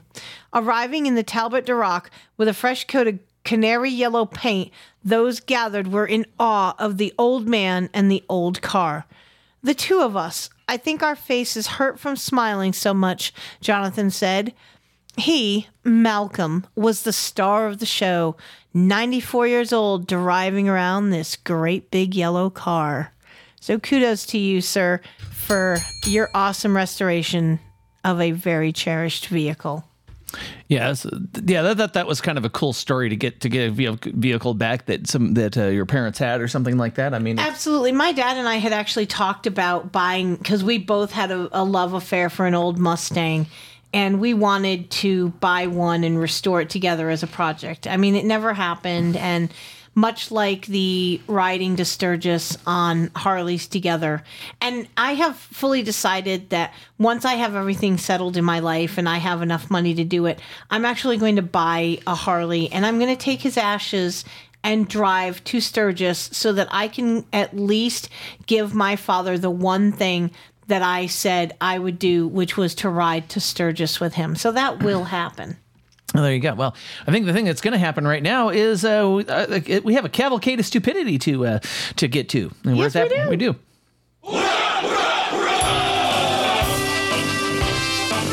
Heidi-ho, pedalheads, and welcome to the Rev Cybertruckers Cavalcade of Stupidity. So I'm not exactly sure. We had actually communicated with Rev earlier, and we were under the impression that one was coming. And one did not come at showtime. However, I'm always prepared. So when I'm sure when he's having tech issues because fuck tech. Okay. Well, meanwhile, so I get to go back to my own demented mind, of which I've been. I grew up listening to Dr. Demento back in the 70s and 80s underneath the old smogberry trees, as he says, but. So I have my own offering for today. So now, Robert George Pickett, otherwise known as Bobby Boris Pickett, was an American singer, songwriter, actor, and comedian. He's best known for writing and co-writing and performing the 1962 smash hit novelty song "Monster Mash," which has, of course, been we all know it and love it. And we all know it and love it, and we also we love the parody, the Monster Hash, right? Smoke some Monster Hash. That's right. So born in Somerville, Massachusetts, Pickett was watched many horror films as a result of his father's position as a local movie theater manager. He started improvising impressions of Hollywood film stars at a young age. At a turning point in his career, Pickett was a vocalist for a local swing band called Darren Bales and the Wolf Eaters. He would later serve in the United States Army from 1956 to 1959 and was stationed in Korea for a period of time. He co-wrote his signature song Monster Mash with Leonard Capizzi in May of 1962 as a spoof of popular contemporary dance crazes. Now, Pickett's performances included impersonations of Boris Karloff and Bela Lugosi, although many of major... Anyone who's not familiar, Boris Karloff was the Mummy in 1932 and Bela Lugosi, one of the most amazing Draculas in 1931. That's right. Now, though many major labels declined to distribute the song. Now, Gary X. Paxton agreed to release it in the United States. Now, Monster Mash was met with instant success, and it peaked at number 1 on the U.S. Billboard Hot 100 for 2 weeks in October 1962, including Halloween. Now, the song was certified gold by the RIAA on August 28th of 1973. Now, the song has since been recharted 3 more times in 1970, 73 when it reached the top 10, and in 2021 even. And we know it's not Halloween unless you play the Monster Mash. Now, so we're not going to play the Monster Mash because it's already past Halloween. No, Pickett never achieved the same success as he did with Monster Mash on the charts. He continued to lend his voice to further parodies and other songs throughout the rest of his life, including this one that I'd like to play. Is a parody he did with Peter Ferrara in 1975, and I could find nothing on Peter Ferrara, so I have no idea who the fuck this guy is, right? But it came out in 1975. It is a novelty spoof of Star Trek called Star Drek, and we're going to play that now. I'll play the thing here. This was created way back in 1992 using a couple of VHS. That's how this was recorded off of Dr. Demento, I guess. So anyway, this is where this is at. I'm trying to wait for it to start playing here. Space, the final frontier. These are the voyages of the Starship Booby Prize. Its 5-year mission, to sell T-shirts, toy phasers, plastic communicators, and anything else we can think of to seek out new life in old plots and complications, to boldly go where everyone has gone before. Star Trek.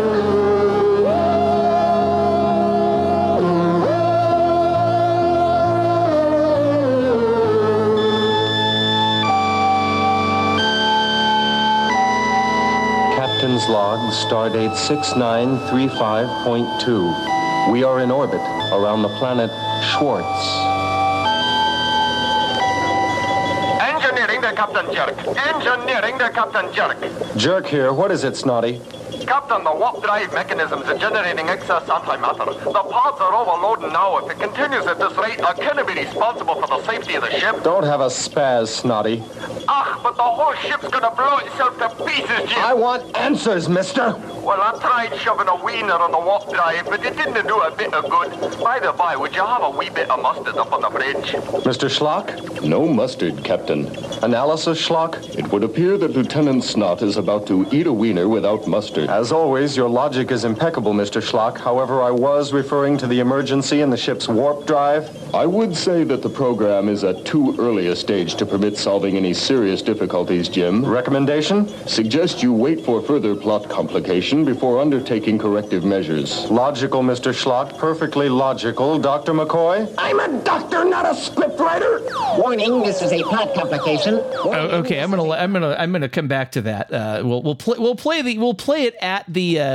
it the full version of this in Studio 33. In Studio 33 as we do. Now I'm trying to actually get this to the point where we can do that. So apparently, we had some. So actually, the video. So it's funny. The video. The YouTube video I found this on. They actually took like clips of different Star Trek things that they went along with this, and they created this apparently in 1992, so it's with VHS tapes, so not I would have to say this is definitely pre-bad lip reading era. Yes, and I would say it's actually, the video itself is actually worth watching. It's well done. Yes, well done. Okay, so anyway, we will play Star Trek, and we've played it before in Studio 33. We will play it again, I'm sure, because we do that. But anyway, unfortunately, I think you were going to show me the message that Rev had sent so that I could actually read it but it looks like your hands are full. No, behind the mic I will. Okay, behind the mic. Yeah, I figured you would. Okay, well, regardless, I mean, yes, we understand that tech shit happens, and so that there's a reason that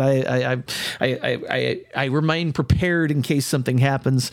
You know, I know schedules happen, and besides, I've got enough demented knowledge to keep things going here. So, because there's a reason that I asked you to tap into your Demento reservoirs for on the off chances that we had to back up and punt on a cavalcade of stupidity. Yeah, I think I did not bad enough for having. I mean, I had, you know, of course, I was able to find something on Wikipedia about the guy. That always helps. But so meanwhile, we are now in the toast. Usually helpful. Yeah, we are now in the toast and jam segment. This is the only segment of the show where we don't have an opening clip for. We are still working on an opening clip, but damn it, it's still a good segment. It's still a great segment. So you did rideshare this week. I did a few times. So would you like to share some stories from your travels this week? I could share a few stories. So one of the stories, because I did a few more airport rides than I usually do, and a couple that I was bringing to the airport and I ended up engaging in an interesting conversation, as he works in the field of IT and I am currently studying the field of IT. Yeah, and you live with a dude named Ben. I mean, yeah, well, you know, technicalities and such and so on.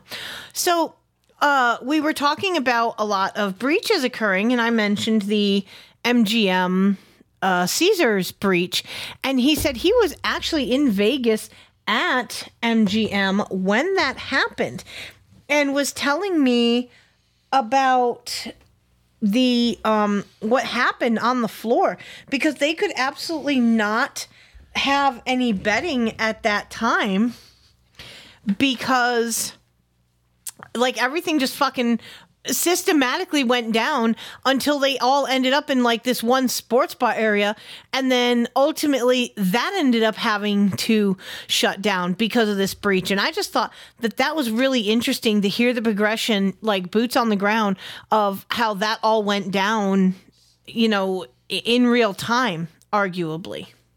You know, and this is okay. And by the way, this is something that you know, we try to. There's a lot of automation of things now. I think the more the more things get automated, the more like we're all impacted by cybersecurity incidents, because I can guarantee you that it touches us all. Yeah, it touches us all. So you know I mean the fact that you can't even conduct business, you know, because everything's because your cash registers and everything are all digital, and you know.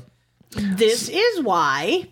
Yep. I have, for years, even before I got anywhere near knowing about you or technology, just could foresee tech was going to be a fucking problem. I don't know why. It was just like you heard the messaging from early when computers all came into the kind of mainstream. You know, computers are going to take over. And a lot of, you know, older folks talking about the fact that this is not a good thing. We do not want to bow to and give free will to automation. And this is just another example of that. You're not, if what you're using isn't hooked up to the IoT, guess what? You can't be hacked. I'm just saying, this is a prime example of where old school is still the best. Yeah, I mean, it's funny. I talked to a bunch of my friends and that are fellow dudes named Ben and Bernadette, right? I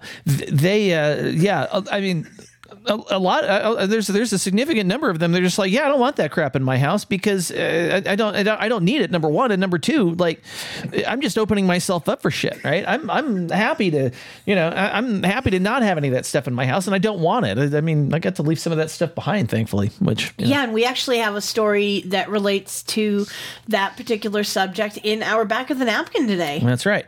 Now you also, had an interesting driving experience at the 40 split. Actual fuck. So let me tell you guys about this. So a lot of you are not familiar with Nashville, and that's okay. We have a roadway that is kind of a secondary-ish highway of sort. It's a state route. It's called Briley Parkway. And it is essentially, the Grand Ole Opry is located off of Briley Parkway. And exit 6, Alpha and Bravo, lead to 40 east and west. Phoenix is in the rightmost lane to go west on 40 when this UPS set of doubles, because he's hauling ass and taking names, comes flying up on her ass too fast because we're all taking the same exit, slings to the left of me, goes around me, cuts over to the right. I don't know how this car missed this truck other than to say, I don't think you could have fit a coochie hair between that car and that trailer. I had a set of passengers in my back seat, and because of my truck driving training, I had already gone off my throttle, foot covering the brake, and started to decelerate because when I saw him coming over and that white car coming over, I was waiting to brace for impact of those two. Not that I would have been involved because my evasive maneuvers are on point, and having driven, I could already see what was fixing to happen. But this somehow, the white car ends up going west, the fucking tractor trailer ends up going east. And I'll tell you what, y'all, I'm not a snitch, but if I could have tagged that asshole's fucking tractor number, I would have 100% reported him to UPS. Because I'll tell you, that person in that white car was not very large. It was probably about the size of a Toyota Camry. That person would have gotten very hurt. And it would have been a very fucked up situation because I would have then had to have talked to the police, which I don't like doing, and possibly even have had to intervene because I have medical training. It was just a complete shit show in front of my eyes. So, kudos to the driver of the white car for the amazing evasive maneuver that prevented them from missing collision with that trailer, but it certainly scared myself and the passenger that I had. I was furious as a former driver to see that. Yeah, and I don't think I was on the phone with you when that occurred. No, I don't think that you were. I don't think I had anyone. I might have either had Empress Emily or possibly Tigger, but it was really scary. Because, oh God, I could just, I'll tell you, I could see that car going up under that trailer. That's all I could see. Like, it really made my heart, stop for a moment. It was very scary. But something that actually, I want to follow up on something. Yeah. I wanted to follow up on something in the chat, and I decided that I actually have some of my own BOTG experience with the casinos. Now, so we're going to circle back to our casino compromise. So in my prior job, I actually did review. I did do a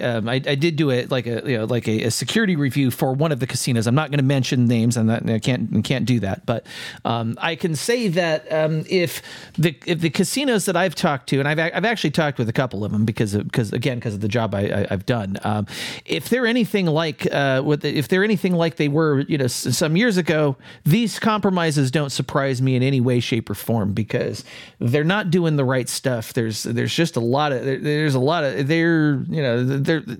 I'm not surprised they're having security issues. That's all I'm going to say about it because they're using. So basically what you're saying is that these casinos are essentially betting on red with their security protocols and systems instead of making sure that they can stay in the black by using proper protocols. Well, it's not even necessarily the products, which is I think is the P word. Precautions. Yes, but precautions. Yes, it's because a lot of when I was doing the security reviews, I was looking at it as a professional. And granted, I work for a specific company, but that's not the point of these. My point of these exercises was yes, it also would help them sell more product, but the sales teams. But the idea was, hey, look, if you do these things, your cybersecurity is going to get better, whether you use our stuff or not, right? So. They're not taking the proper precautions and may not be using the proper products. They're using too many products, right? I mean, it's just kind of it's not surprising to me that the companies are having issues because I have a question though. Yeah, as someone who is very much a newborn in the world of cybersecurity, and I think you can speak to this because of your day job. What happens if let's say I represent company A and entity B has hacked my ass and said, if you pay us $2 billion, we'll release your shit. Company A, okay, I pay the $2 billion because, I need to be able to work. And entity B does not release your shit. Who the fuck you hold accountable at that point? You can't. That's right. So if you don't have backups, you got problems. But this is what boggles my mind as a cyber tech Luddite, essentially, because the common sense of this is, how do you know? First of all, if you're this is kind of like dealing with a terrorist. How do you know that this entity is going to be trustworthy? They've already hacked your system to ransom you for X amount of dollars. What the hell makes you think that by paying their ransom that they're going to release your shit in good faith? It's much like when people get kidnapped. How often do we see kidnap victims who are ransomed dead? Or, it just boggles my mind why you would not, as a company that has that kind of numbers and that kind of flow, why you would not be covering your ass 7 ways to Sunday. Well, there's two thoughts to that. Number one, it can't tap in here. And number two, actually, and number two, that actually that the threat actors themselves have reputations, right? And we've actually discussed this in some of the stories. Right? Are you talking about honor among thieves? That's exactly what I'm talking about. So, unreal. Anyway, so I just wanted to touch on that, and so it doesn't not only doesn't surprise me that these things are having issues, that the casinos are just from what I've seen of the environments I've been exposed to, it just doesn't surprise me. But it's just it's kind of but it doesn't surprise me that that the casinos are interconnected, because in fact they are. I've seen how some of these casinos do their stuff. They are connected. Of course they are, right? They've got to be. So. Now, meanwhile, I'd like to hear about this closed Waffle House that you ran into. So this was really interesting because I don't think I've ever experienced a closed Waffle House. I didn't think they existed. This shit's the stuff of lore. I had a ride that requested a certain Waffle House at a certain address. And as I'm coming up on it, now anyone who knows that, anyone who knows anything about a Waffle House, okay, the signs are yellow. They are block letter. You can see these things from a good distance away. Yeah, they're an institution here in the South. It was although I was still weird that it was weird that I would experience a Cracker Barrel, which is also a Southern institution, by the way, in Idaho, in Coeur d'Alene of all places. Yeah, that was interesting. Yeah. Anyway, so go on. Well, there is one in Massachusetts and Connecticut as well, as far as the Cracker Barrel, but we don't have a Waffle House. Subsequently enough. But that being said, so I found it interesting as I was coming down the hill toward this Waffle House, or where the Waffle House was supposed to be, I didn't see the illuminated block letter Waffle House sign. But I thought, okay, well, maybe, I don't know. I'm not exactly sure what I was thinking, because I just found it strange. A lot of times that's why I'm big on signage with doing rideshare, is if I can see the sign, I know where I have to turn, because the pin drop is not always extremely precise on these rides, due to lag and what have you. Again, tech is not perfect. So as I get up to it, it is not only boarded up, there is a fence around this Waffle House. And apparently yes, I know. My passengers apparently were not paying attention, because I kind of said, y'all, I don't think this one's open. So they had to decide to choose a different one, which this actually leads into a separate story about Waffle House, because I experienced something I had never experienced also, which was a Waffle House that only did to-go orders. And I don't mean you go in, you order.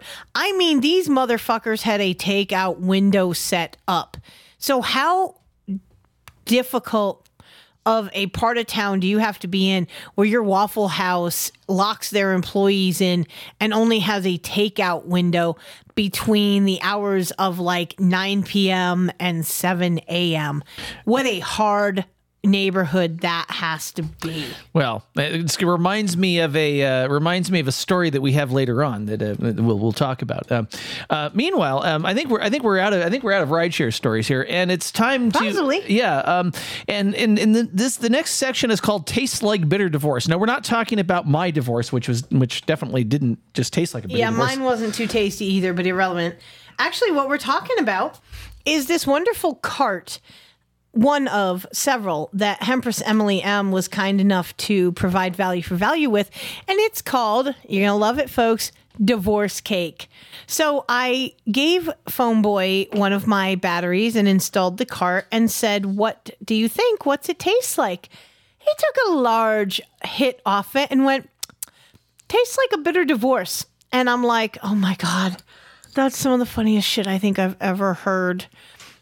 Yeah, and by the way, I'm not a huge vape fan. I do not partake of them very often because, quite honestly, I find it a lot harder to regulate how much of them I'm getting, and if you get too much of those things, oh my God, I've almost choked to death a couple of times on that stuff. So you'll green out real easy on them bitches. Yeah, which is why I don't like to smoke them very much, and they either don't do enough, or they do do too much too quickly. But yeah, so it's I don't generally do them, but every now and again they're great. So that's why we get them. Now, what was not great was something I ran into this week at work. Now, well, I think we need to make people aware of the fact that it has come to my attention that Bemrose needs more liquor. Yes, he probably does. Sir Bemrose has had a long week, so yes, he's done being the GPS's bitch, I guess. That's right, but he's still big box stores bitch. Yeah, the GPS bitch, I think GPS bitch is a good show title. Yes, I think so. Now, but I'm not happy about this because we would hold on before we tell this story, guys. If you're in the chat, I want you to weigh in on this. This shit caused me to rage out because I saw this occur in real time. I had to be very, very cautious with what I said because people who know me, or I should say, I'm known by people who work with and who Phone Boy works for. Yes. So I had to be very careful with what I said because they know me by name and they know I attend his sessions.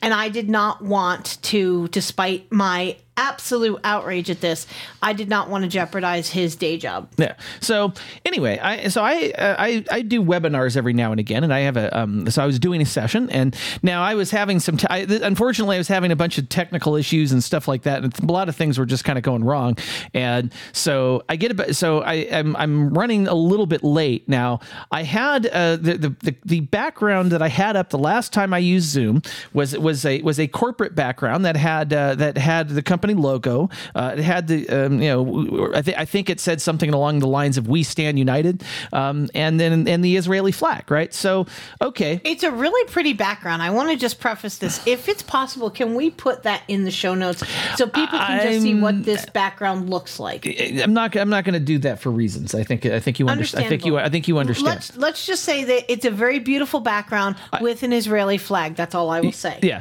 it's so anyway. So I started getting during the session, I'm usually taking questions right in the chat and Q&A in Zoom, and I started getting comments. One of them was like, okay, where's your Palestinian flag? And then like somebody, and then at some point I think it's like I'm giving the session. By the way, I'm doing this by myself, right? So I didn't have anybody else to kind of run interference for me. So I'm doing, and so I get a second comment, and then I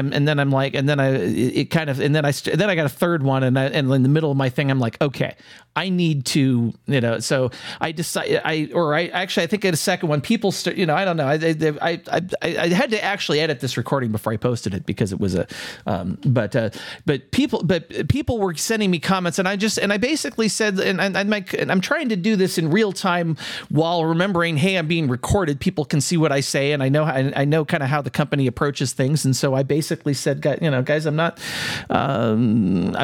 discussing the politics of this. And at some point, I actually stopped the presentation and changed my background to my normal one that doesn't have any Israeli flags in it or anything. He literally had to stop his presentation because of these fucking infants who could not have the good God common fucking sense that the company he works for is located in the country of Israel. Ergo, even if there was not a war going on, having that flag flying is not something that is meant to be a political statement. It is the home base of his company. And ergo, my personal opinion, maybe I'm off base here, I don't think that type of behavior belongs in any setting. And I put it in the context with Phoneboy.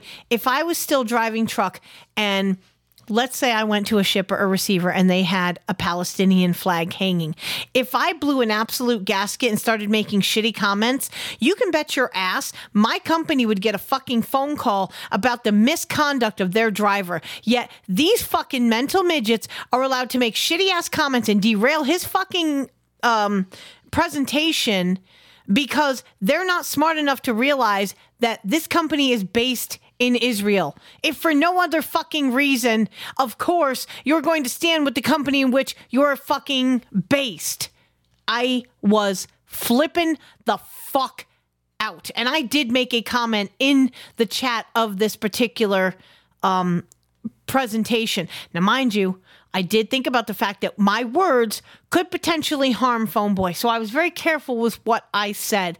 But I really think that my point was gotten across because, come to think of it, and I didn't know it at the time, those comments were made to him privately. I could not see them. But what I put in the chat basically let people know, we know what the fuck you're up to. I said it in a really professional way, which was basically, if y'all have a, apparently y'all forget where this company is based. Get over it.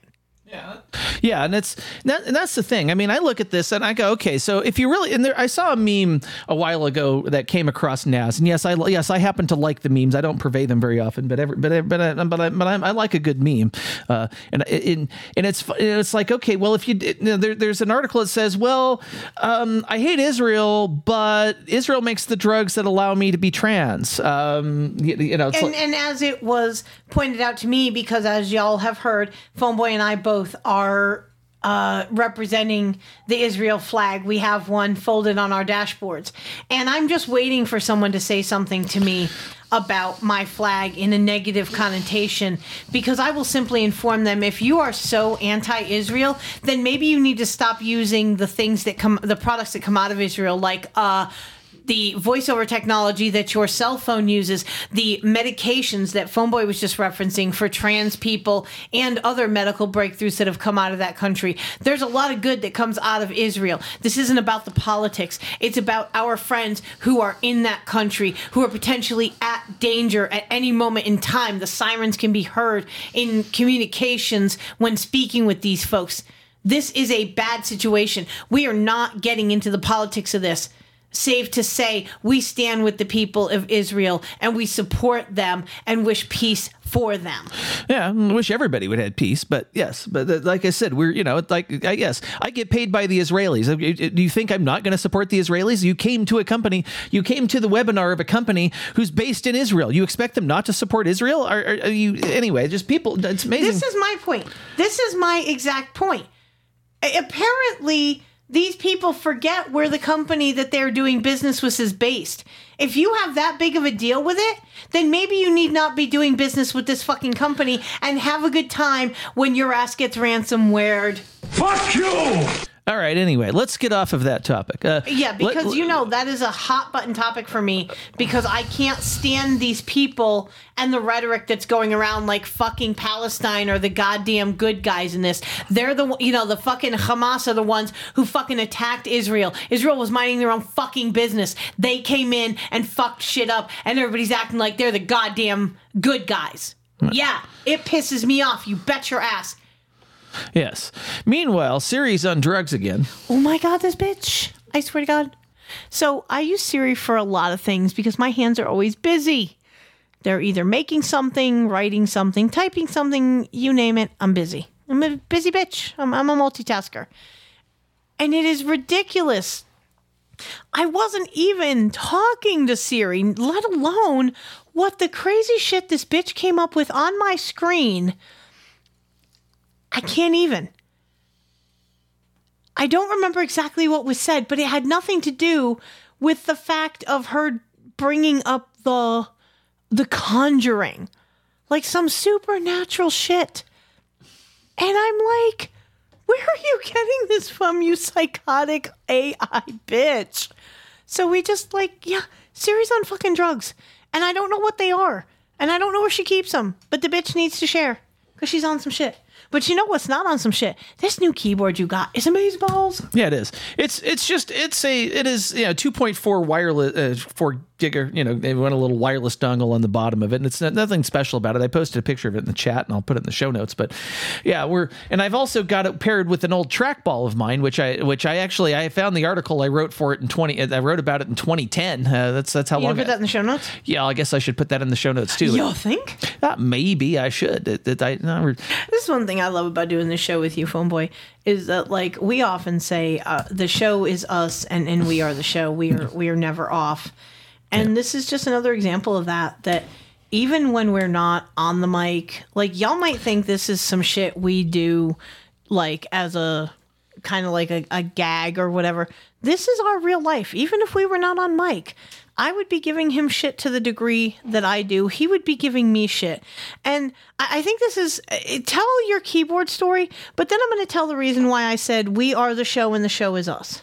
Okay, so there's not much to the keyboard story other than because I've been using different portable keyboards that had an attached touchpad, and I've decided that which has caused us no end of aggravation when your playlist of 20 plus songs all of a sudden just fucking disappears. Yeah. So anyway, yes, I've had this trackball, like I said, for now 14 years, and it's still it still works. It's a USB device. It still does its thing, and it reminds me of the one that my aunt had back when she had a computer in the 80s. I was fascinated by this trackball mouse that she had, and I think it was actually larger than the one that you have. The one that she had actually was about the size of a Scotch tape dispenser. You know those big, heavy school Scotch tape dispensers?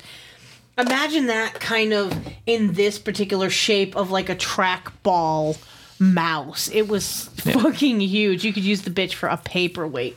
But I remember I got pretty good maneuvering that bitch playing pool. I'm just saying. I actually had a proper 8-ball as the trackball for my Kensington trackball. That is sexy. I'm not gonna lie. Yes. That's badass. Yes, I want to get one of those. Except what they connect with these days, nothing supports it. So hopefully they make newer ones of that. Yeah, well, maybe they make those things again. But you may have to look into it. Yes. Yeah. Meanwhile, okay. The other thing that's been going on this week is that before you tell that, I want to tell the story about why I said that we are the show and the show is us. Okay.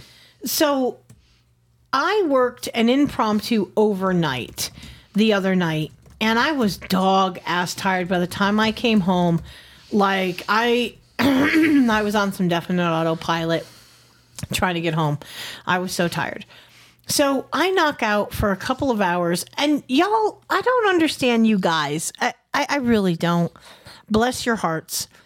For whatever reason, my main man, my knight in shining armor, let's just say that there was a raise in consciousness on his part. And he woke me the fuck up. Because for whatever reason, he thought it was a blazingly great idea. Bloody well, I needed to be awake to either watch him take care of this or let him fuck me. He woke me up to stick his woohoo in me. What is wrong with you men? What in the actual fuck is wrong with you men? I have to know this. I had 2 hours sleep. I didn't even know my own fucking name. And he's looking at me like, hey baby. She got the pussy! I apparently do, but I think I'm going to have to get you a surrogate pocket one for the nights when I have an impromptu overnight where you just can't get enough of the Phoenix and have to ride the fucking Valkyrie. I'll cradle the balls, stroke the shaft, work the pipe, swallow the gravy. Yeah, you know what, Sir Bemrose? No, there is nothing that says I have to be awake for it, but that's called rape, darling. Get off my tits! Yeah, that was basically what I was thinking. Like, I'm looking at you like, are you serious? Did you really just wake me up for this? But in my own defense... I don't know what the fuck you're talking about. The fuck you don't either. I will say, in my own defense, ladies, if you really love your man, you're going to sacrifice that sleep. You're going to be like, all right, baby, give me a minute. Let's go to the bathroom, freshen up a little bit, and we're going to get into this shit. But 2 hours of sleep. 2 fucking hours of sleep. You do understand during CPX, I'm going to return that favor in spades because I'm actually going to be going with you to Vegas and I might go with you to another destination. I haven't decided yet. You can be assured when you are dog tired, you are drugged out. I'm going to let you sleep for an hour or two. Then I'm going to wake you up with my mouth on your woo-hoo and we're going to see how you like it. Yeah, well, that's just like your opinion, man. That's right. All right. Now, so the We Are the Show is us. Now, why I still don't know why that you had to tell that story, but so how does that relate to the We Are the Show? I guess it is that's just an anecdote of us, I guess, right? This is because of the fact I had told you I was going to tell this story because relational to rideshare, I pull an impromptu overnight and am dog-ass tired, which, by the way, actually happened last night. I'm running on about 4 hours of sleep at best because I worked late because I didn't get started until late and have made an official decision that if I am not out of the house by 10 o'clock in the morning, arguably on a Friday, my ass is in trouble because to make the big cake that I want to make, I have a 2-hour commute both ways. Sometimes more than that, like last night where I got stuck being down 24 before taking the last ride. And I was really sad because they had a really great promotion that if you did like 20 rides, you got $40. I was 4 rides away from making that fucking threshold. And I was just like, in the back of my mind, I'm thinking, I still have a 2-hour drive home. I'm fucking tired. There is no way I'm taking 4 more rides. God only knows what those 4 rides would equate to time-wise. I probably wouldn't have gotten home till somewhere closer to like 8 in the morning, by which time autopilot really would have been a thing. Because I can tell you, there was definitely a time or two where my car was driving itself, and I cannot assure you that my eyeballs were open. Whew, it was rough. I got to start getting out there and getting at it earlier on a Friday. I mean, I love rideshare radio. You know, Friday, 8 p.m. Central. Y'all should be tuning in. It's a great goddamn time. And it keeps me going. But I also would really like it where if by the time Phone Boy initiates the Star Spangled Banner for rideshare radio, I'm sitting on my broadcast ball and saying goodnight to you pedalheads and so on and so forth. Well, that'd be nice. Yeah, broadcast ball, I think, is something we need to write down here. But anyway, that's the truth. Okay, so I think, all right, so now I'll get into talking about the yeah, you need to talk about your stream. My stream. So this week I did manage to get I did manage to get the server set up, but I haven't moved the stream over to it yet because I'm still working through Liquid Soap. Liquid Soap is well, even with the configuration files from No Agenda, it's going to require a little bit more work than I anticipated. I did get the other things on that server moved over, which meant also fixing a bunch of crap. God, yeah. Here, you use Jekyll to create your website. Well, then you have to maintain a fucking Ruby on Rails application that with dependencies that change, and oh my God, getting that shit fucking working. Because that's part of that. That's what that runs on, and unfortunately, it generates these nice handy HTML files. Now, unfortunately, if you don't keep your gems and all this shit up to date, it gets really broken, and then you've got to try and figure out how to make it all work. And so, I had to get that working. Plus, all the shell scripts I used to move everything around. And so, yes, I'd also moved our lounge server that we use when we participate in the troll room. So we did lose a little bit of chat history from earlier this week, but. But small price to pay. Small price to pay, but we're on a new server, and it seems to. So yeah, and I think our actual the stream. I don't know if it seems to be any better or not, but yeah, I think we've. I think right now we are I'm still working on that. That's probably going to be something I do. But the good news now is I can actually test it, and I have a second stream running that I can use to do all this testing and get it working the way I want to before I switch the DNS over. I can actually tell you that from a user perspective, running the stream for rideshare dropped many less times over the last few days than it had previously. Part of that is because that's the only thing on that server now is... Yes, you're not overtaxing it. That's great. Yeah, but I'm just saying, nothing for me is more aggravating than... for whatever, and like I understand when I go into the airport that's going to happen. There's a shit ton of waves running around and they're going to interrupt my stream.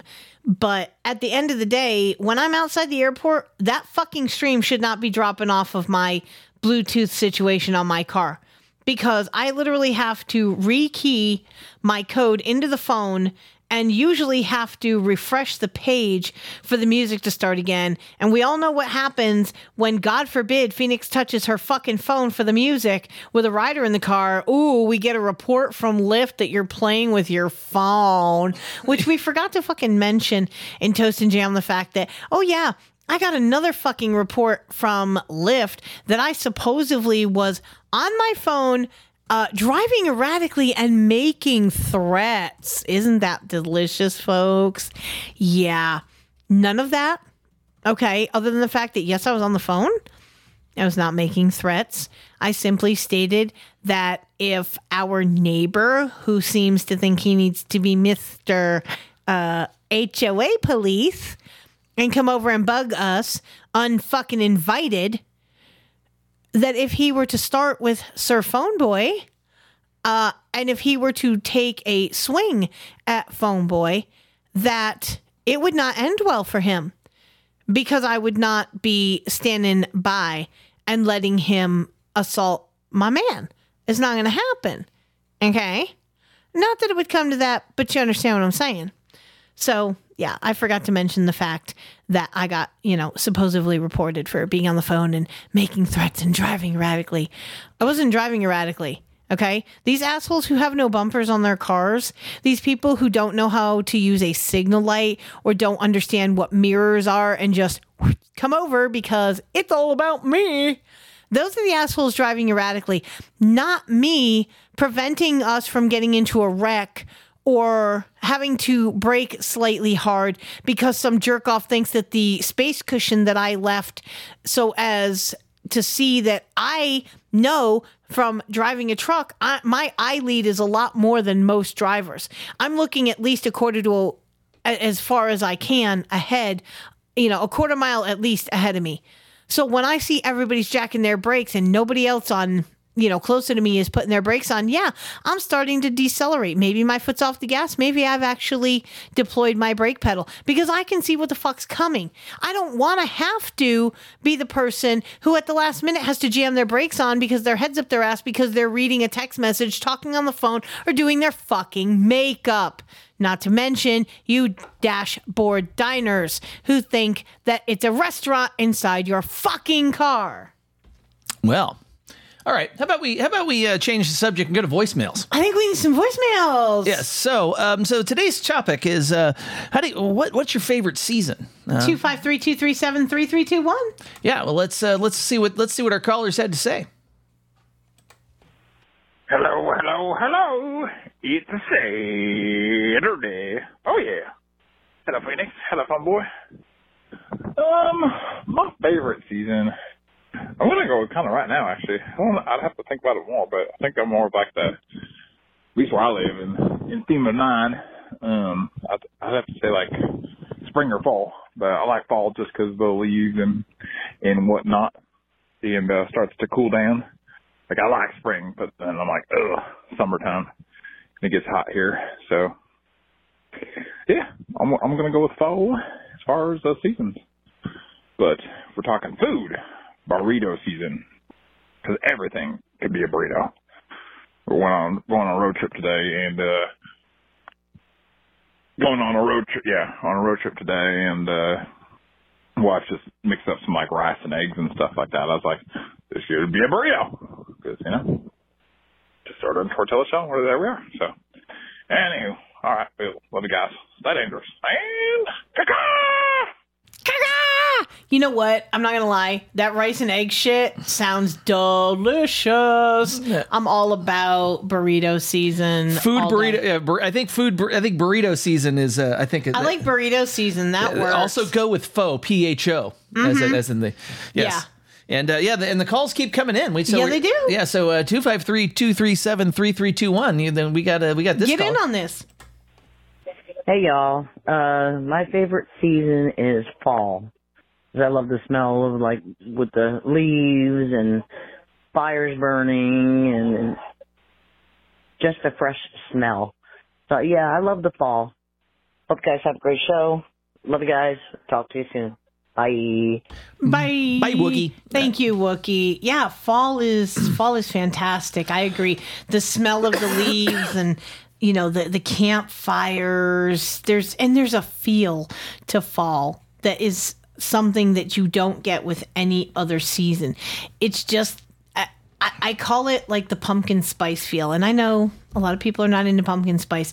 It actually has nothing to do with pumpkin spice. It's just that kind of feeling where you're ready for the hot apple cider and the snuggly blanket and the cool evenings where you can finally keep your windows open without it being so drastically humid and sticky.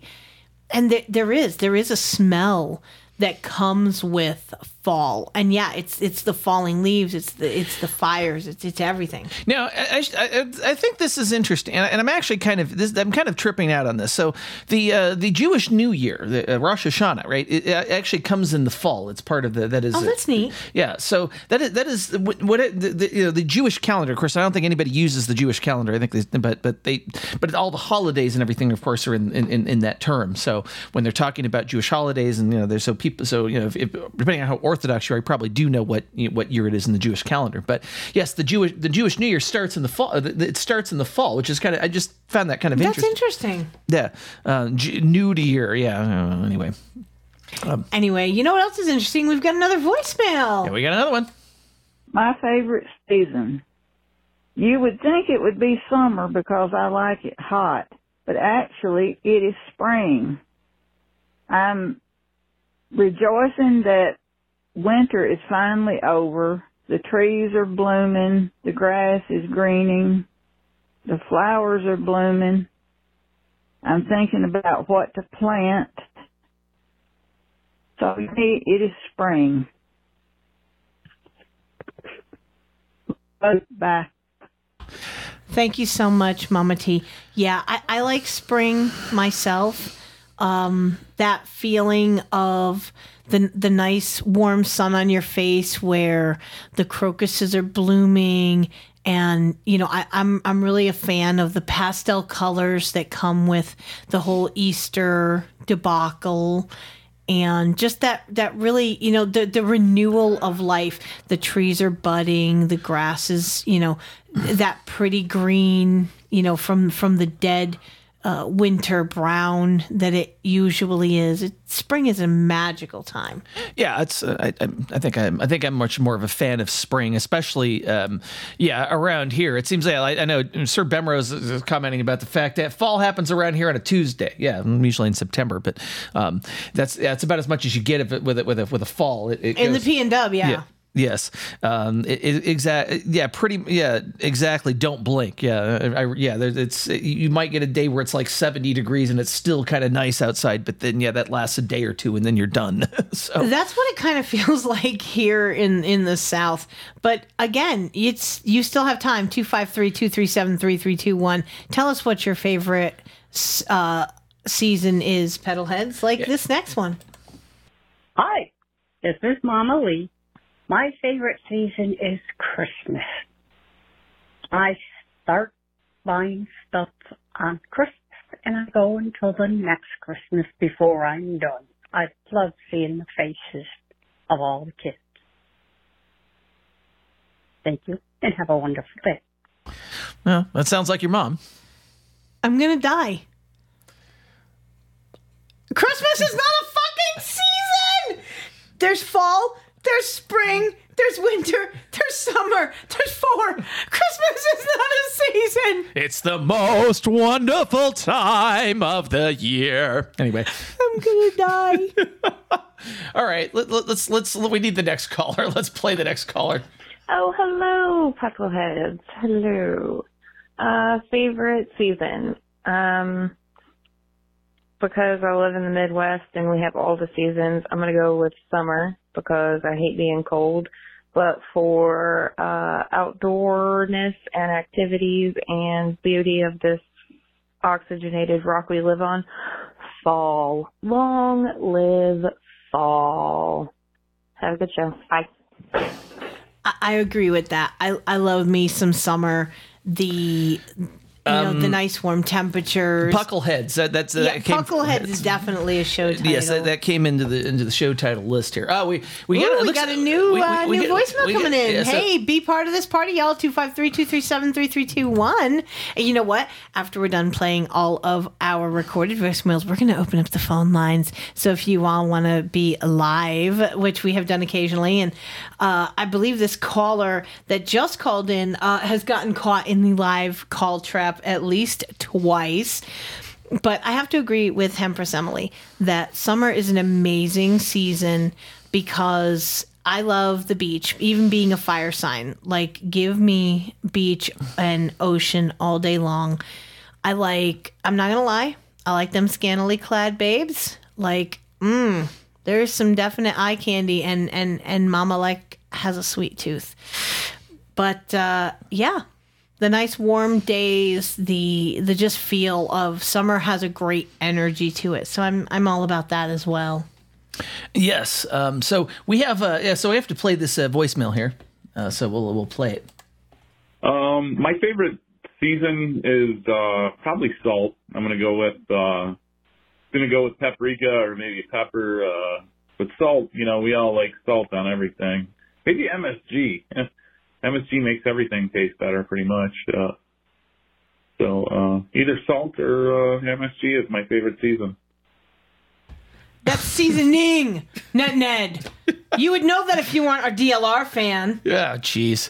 Yeah. So okay, we've got one more voice. Thank you for that, though. That is beautiful, and I will open up the phone lines after this voicemail. Here we go. What's up, everybody? It's Weirdo.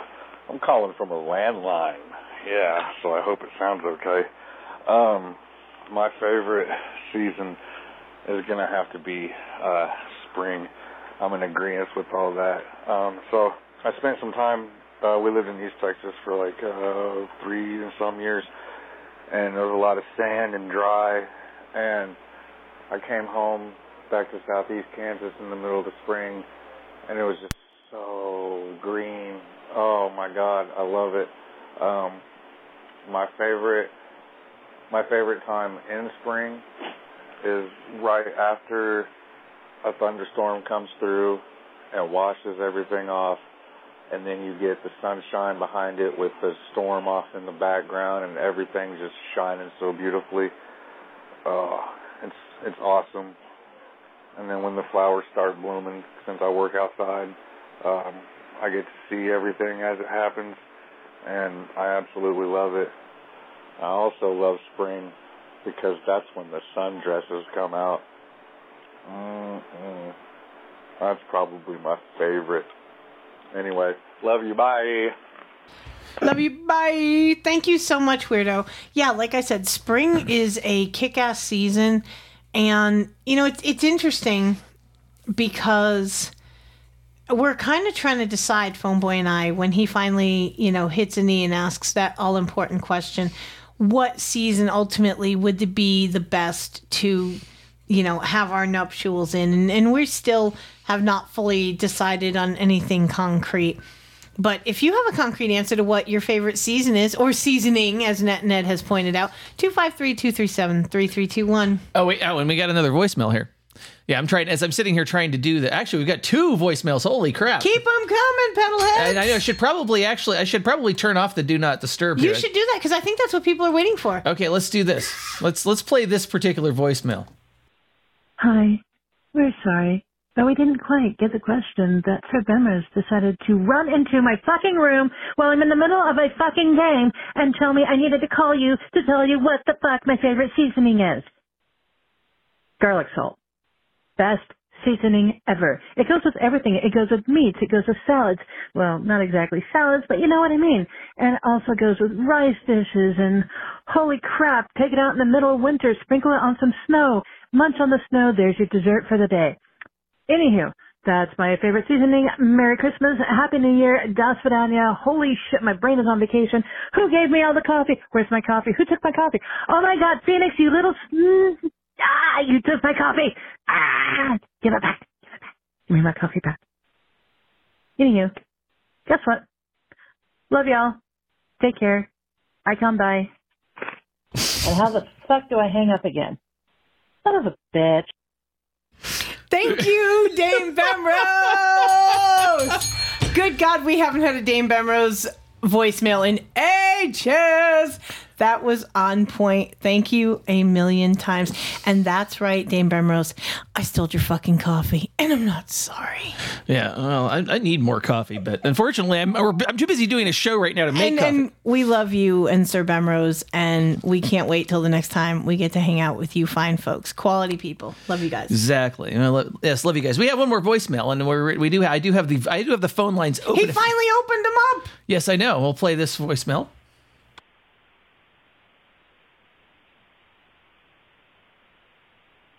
Because there's nothing on the voicemail. Apparently, it was a. That's interesting. Yes, it was an empty voicemail. So, however, it goes with empty brains, which we occasionally have.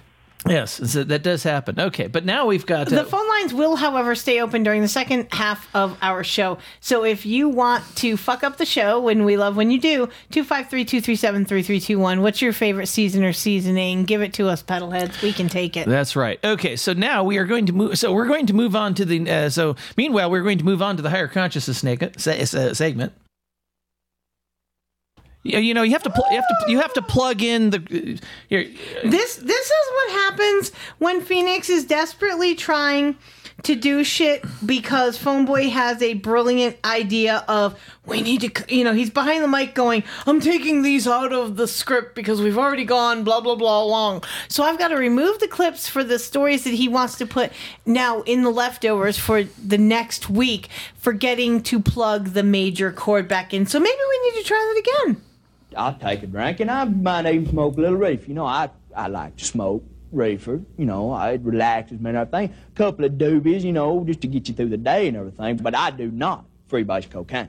That is right. I do not freebase cocaine. But you know what I do? No.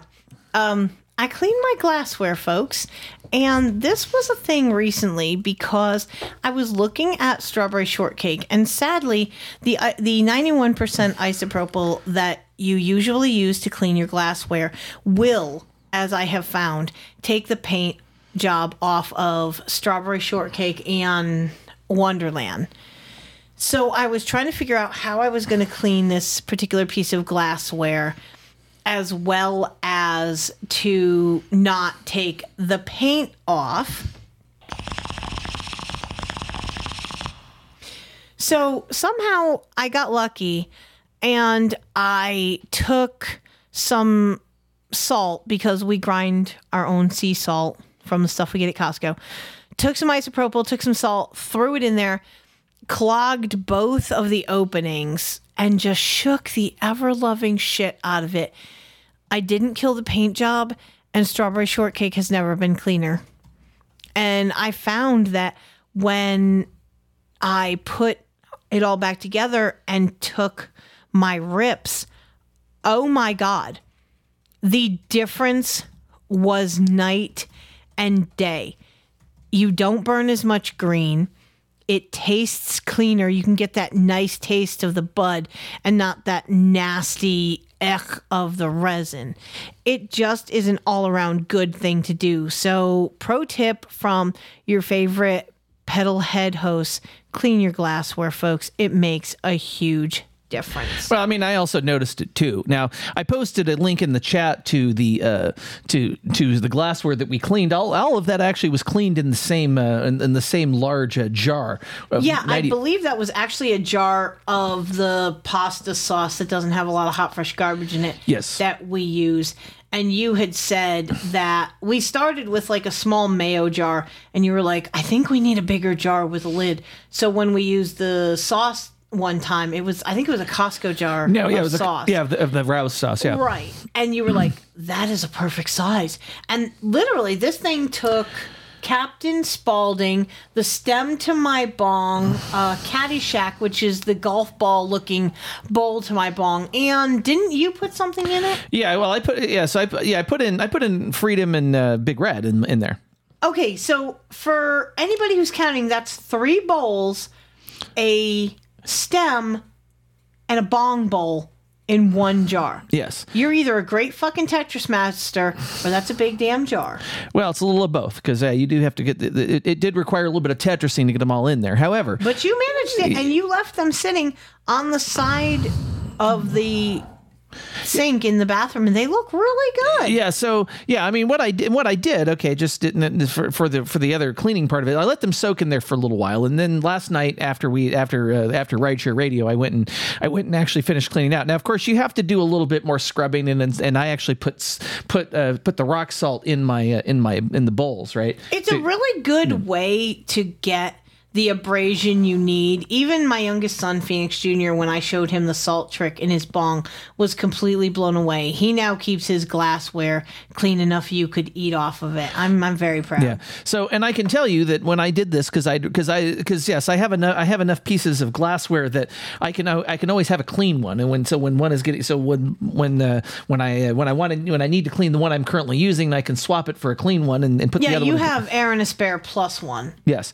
So it is, but yes, we're using we're using 91% rubbing alcohol, which works pretty well. Yeah, you could cheap vodka from Costco would be great if I could buy it at freaking Costco here. But yeah, if only they fucking sold that at Costco here. That's one of the things that I believe you guys have over us is that you have a Costco that sells liquor, Sir Bemrose, and we sadly do not. Yeah, that's just the state liquor laws. You know, of course, this also up until basically the only reason Costco is able to sell liquor is because they wrote the voter approved initiative that allowed them to do so. So it's just exactly. It's amazing how that works. But yeah, cheap vodka also works. But I bought like 4 gallons of freaking 91% rubbing alcohol, and we still have a good bit. I just handed you a bottle today.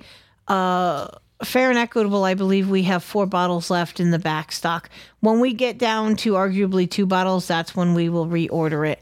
But I have no regrets in the price we paid for the amount we got. It works phenomenally.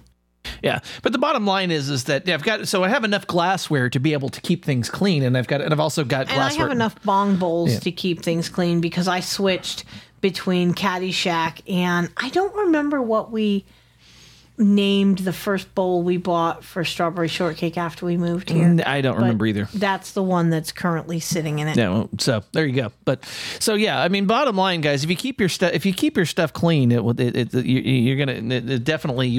smoke less because it'll take less to get there. Because yes, that's I can kind of look at my bowl and go, okay, it's probably time. It's a little harder. Some of them it's a little harder than others, but ABBA in particular is kind of is the more difficult one to look at and go. But for the most part, if like every couple of weeks you rotate your glassware out, you shouldn't run into any yuck.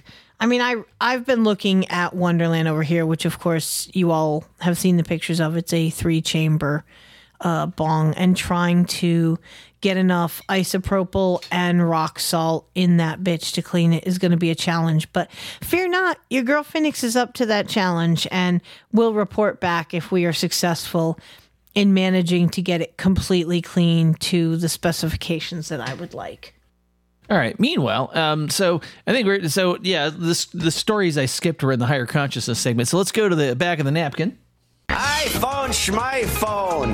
The way I see it, the only good phone's a landline, and the phone should be made out of Bakelite.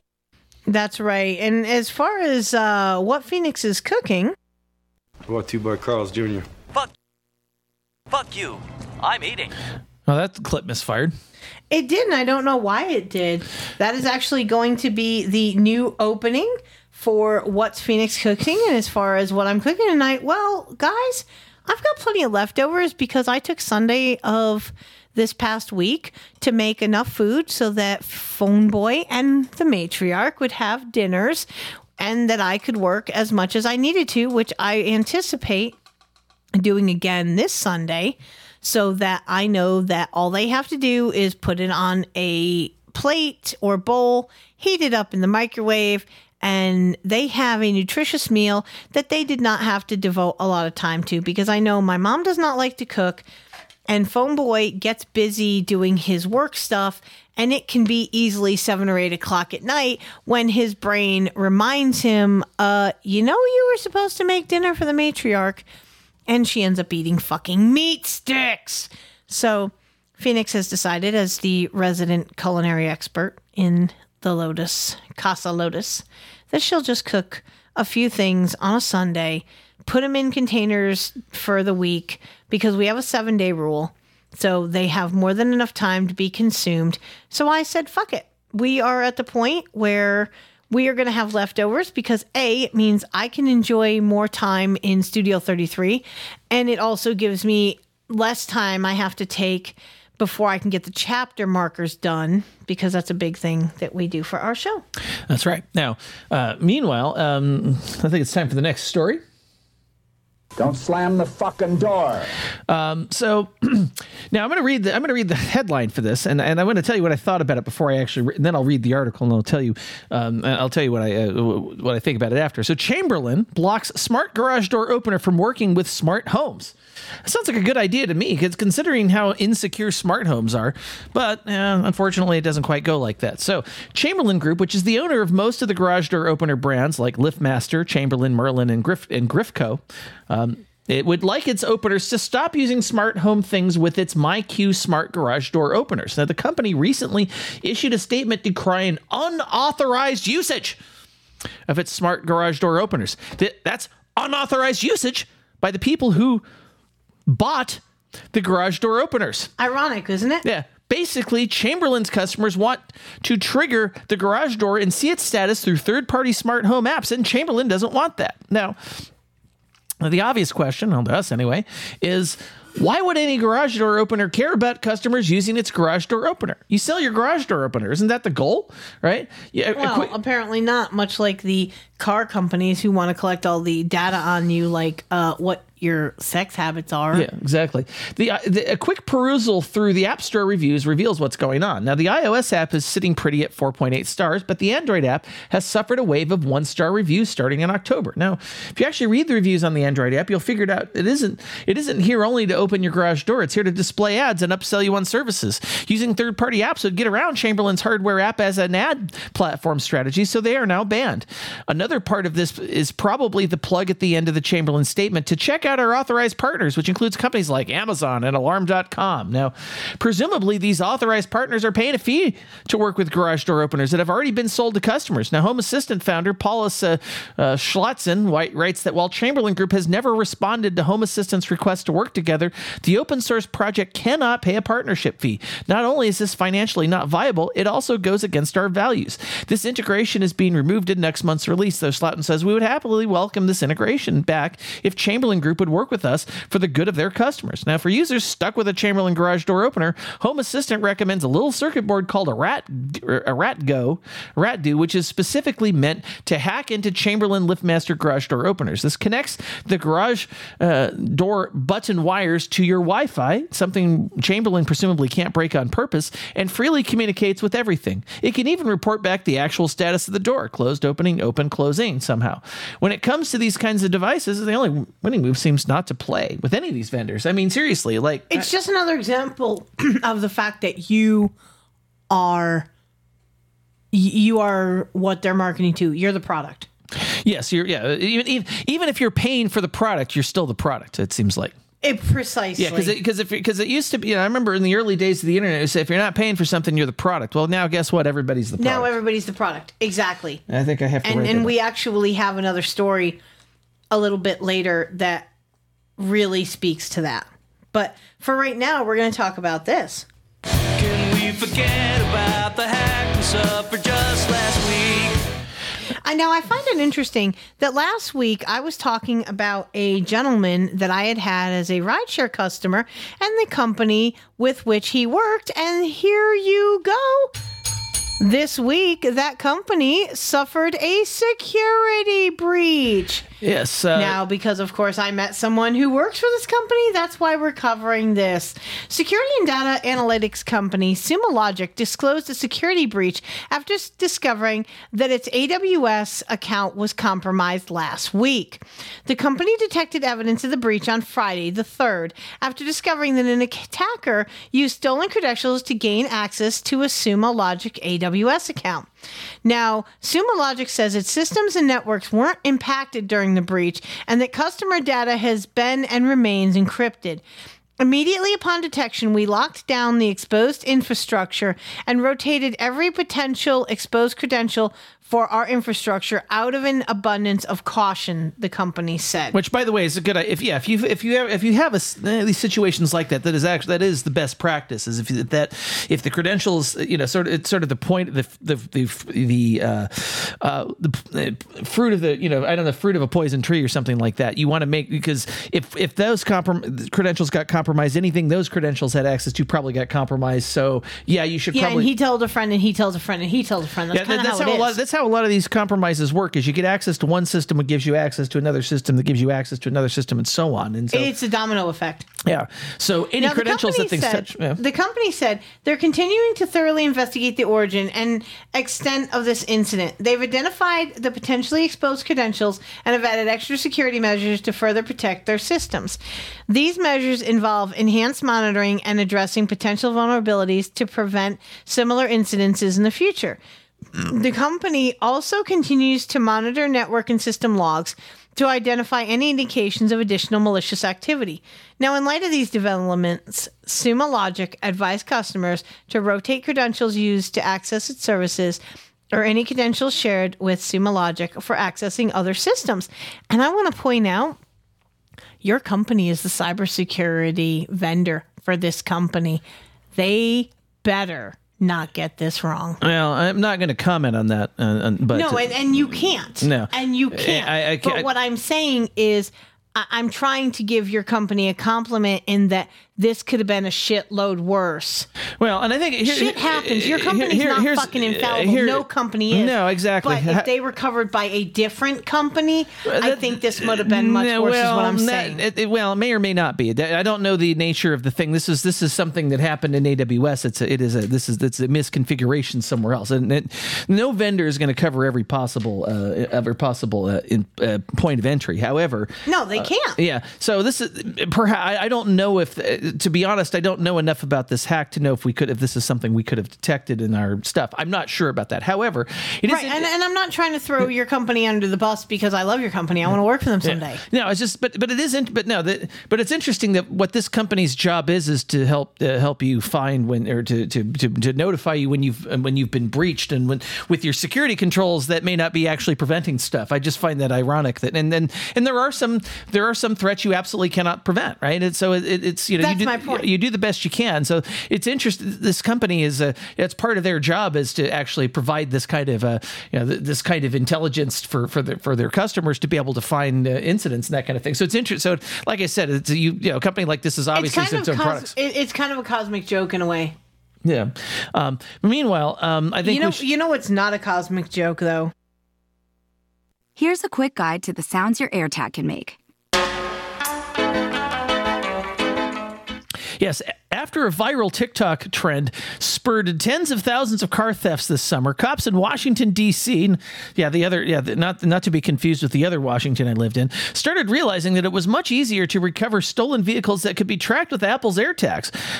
It's one of the reasons I think we got Apple AirTags is because this was a thing where you were like, here's a... And I always crack up when I use the bathroom because I get a notification within a few minutes of going into the bathroom that the name of my car can no longer be detected. And I know nobody has taken my fucking car.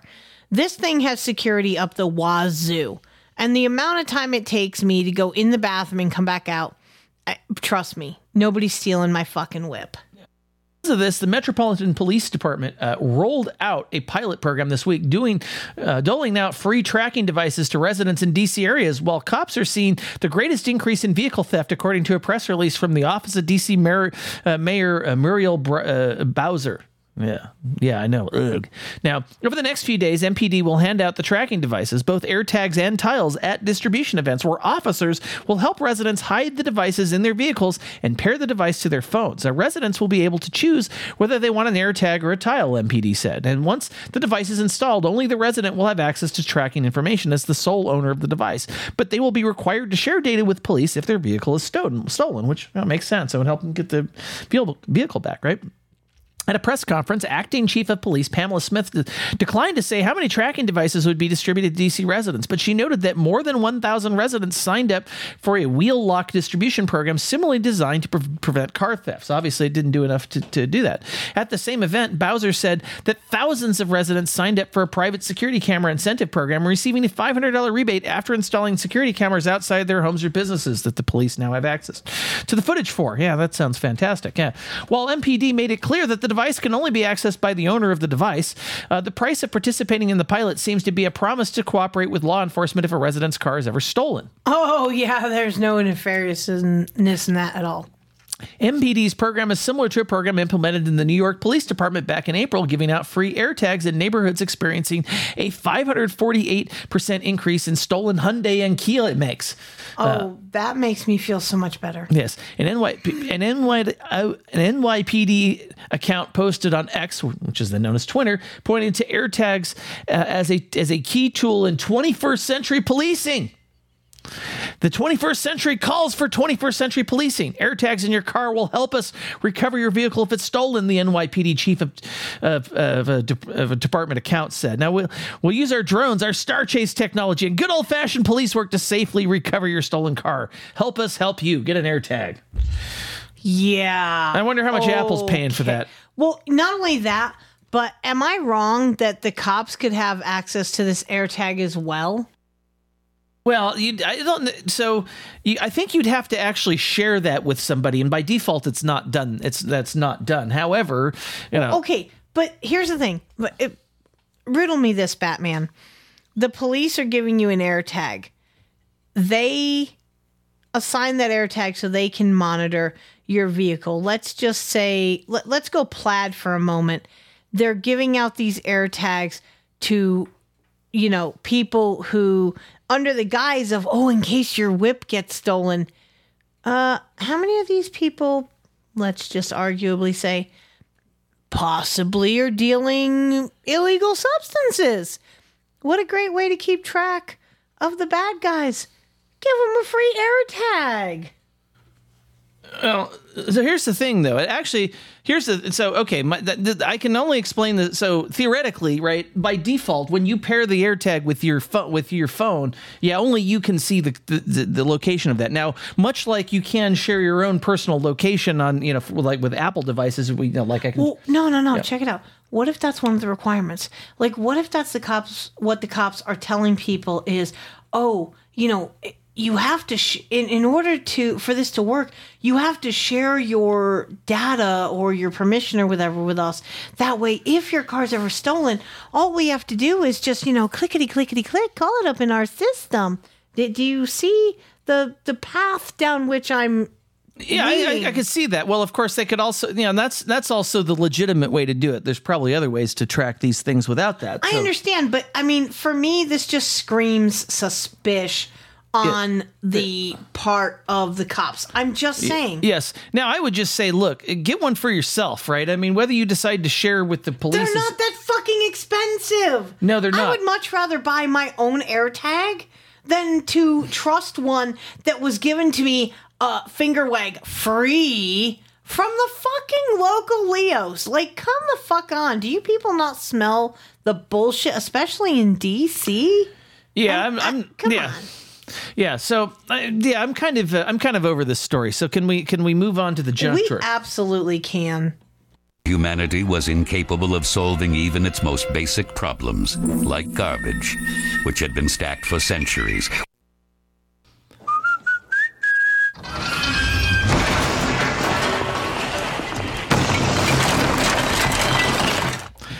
That's just how I feel after all of this anyway. So yeah, basically McDonald's. I'm not going to read the whole thing, but McDonald's had a restaurant in downtown San Francisco. They had to close it, and it's and basically the guy who owned it said operating the restaurant operating any restaurant in San Francisco is a challenge because it's been impacted by high office building vacancy rates and visitor trends that have not recovered since the pandemic.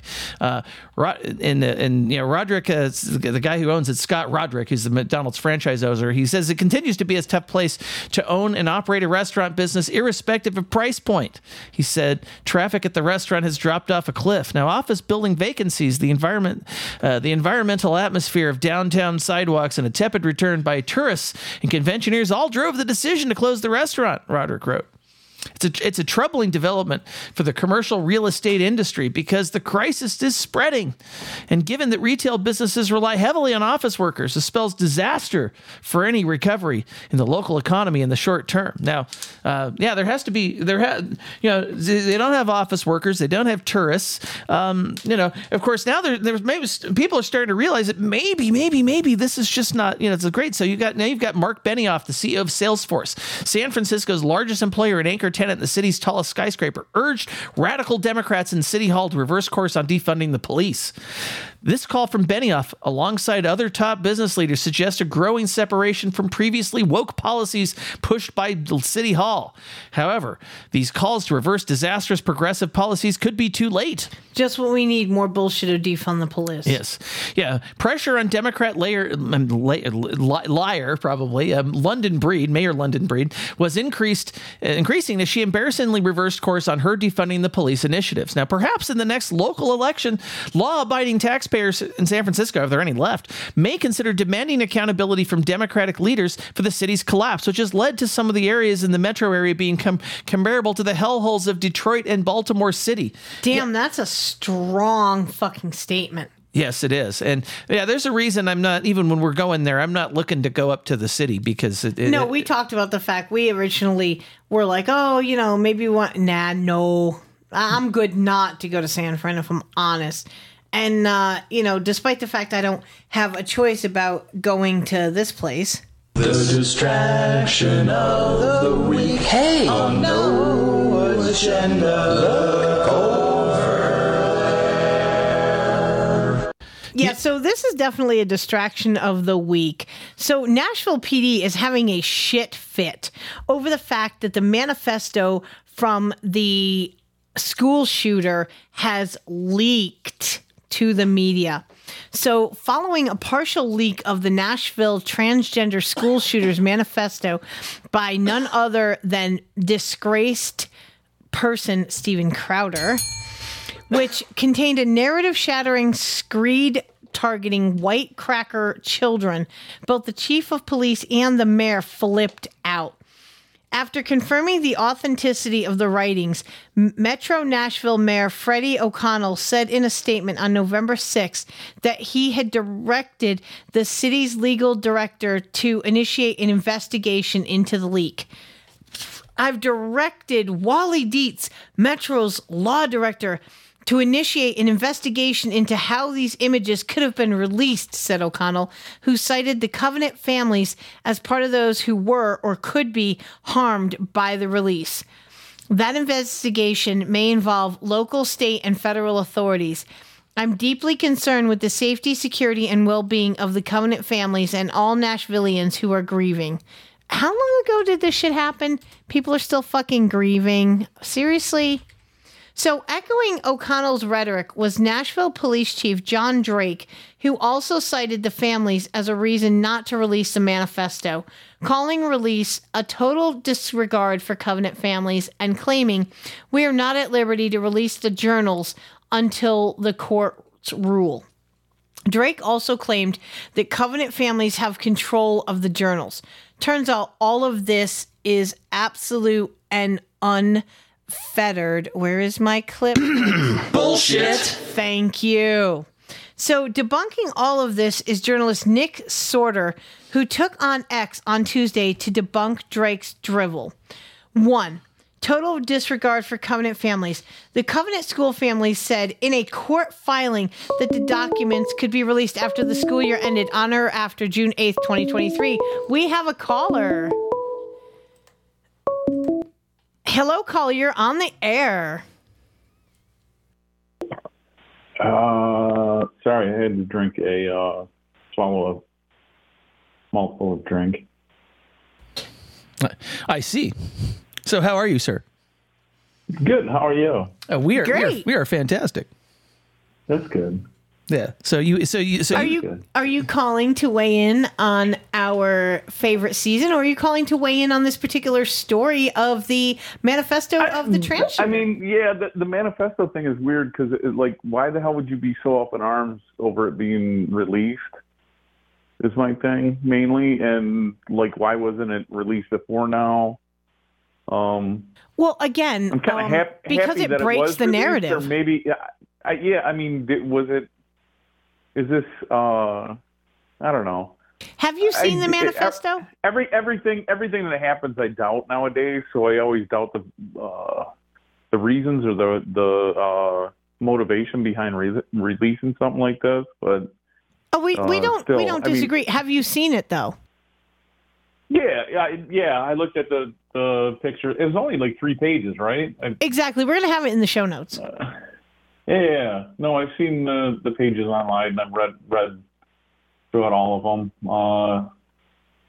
It looks like it's a huge fucking virtue signal. Like, if you look at this, some of the shit that this person put in there, it's like, do we forget that this asshole went to this school? Like, you were one of the fucking people who you fucking are bitching about in this manifesto. Yeah. So, I mean, how old was the shooter again? I can't remember.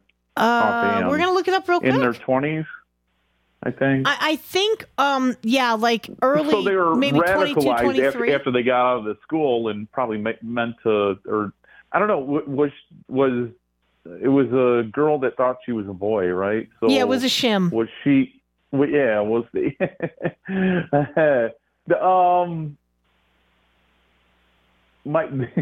my mom's cousin calls all of them that switch a shim.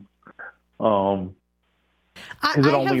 have often said I refuse to give any respect to this fucking mongrel because it's disgusting. Like, I'm not even getting into the whole politics of it. So, just the fact that you went and mowed down innocent fucking kids. Yeah. Like, I refuse to fucking properly gender your ass. I don't give a fuck if you're a she, he, it, park stupid. bench. Yeah, exactly.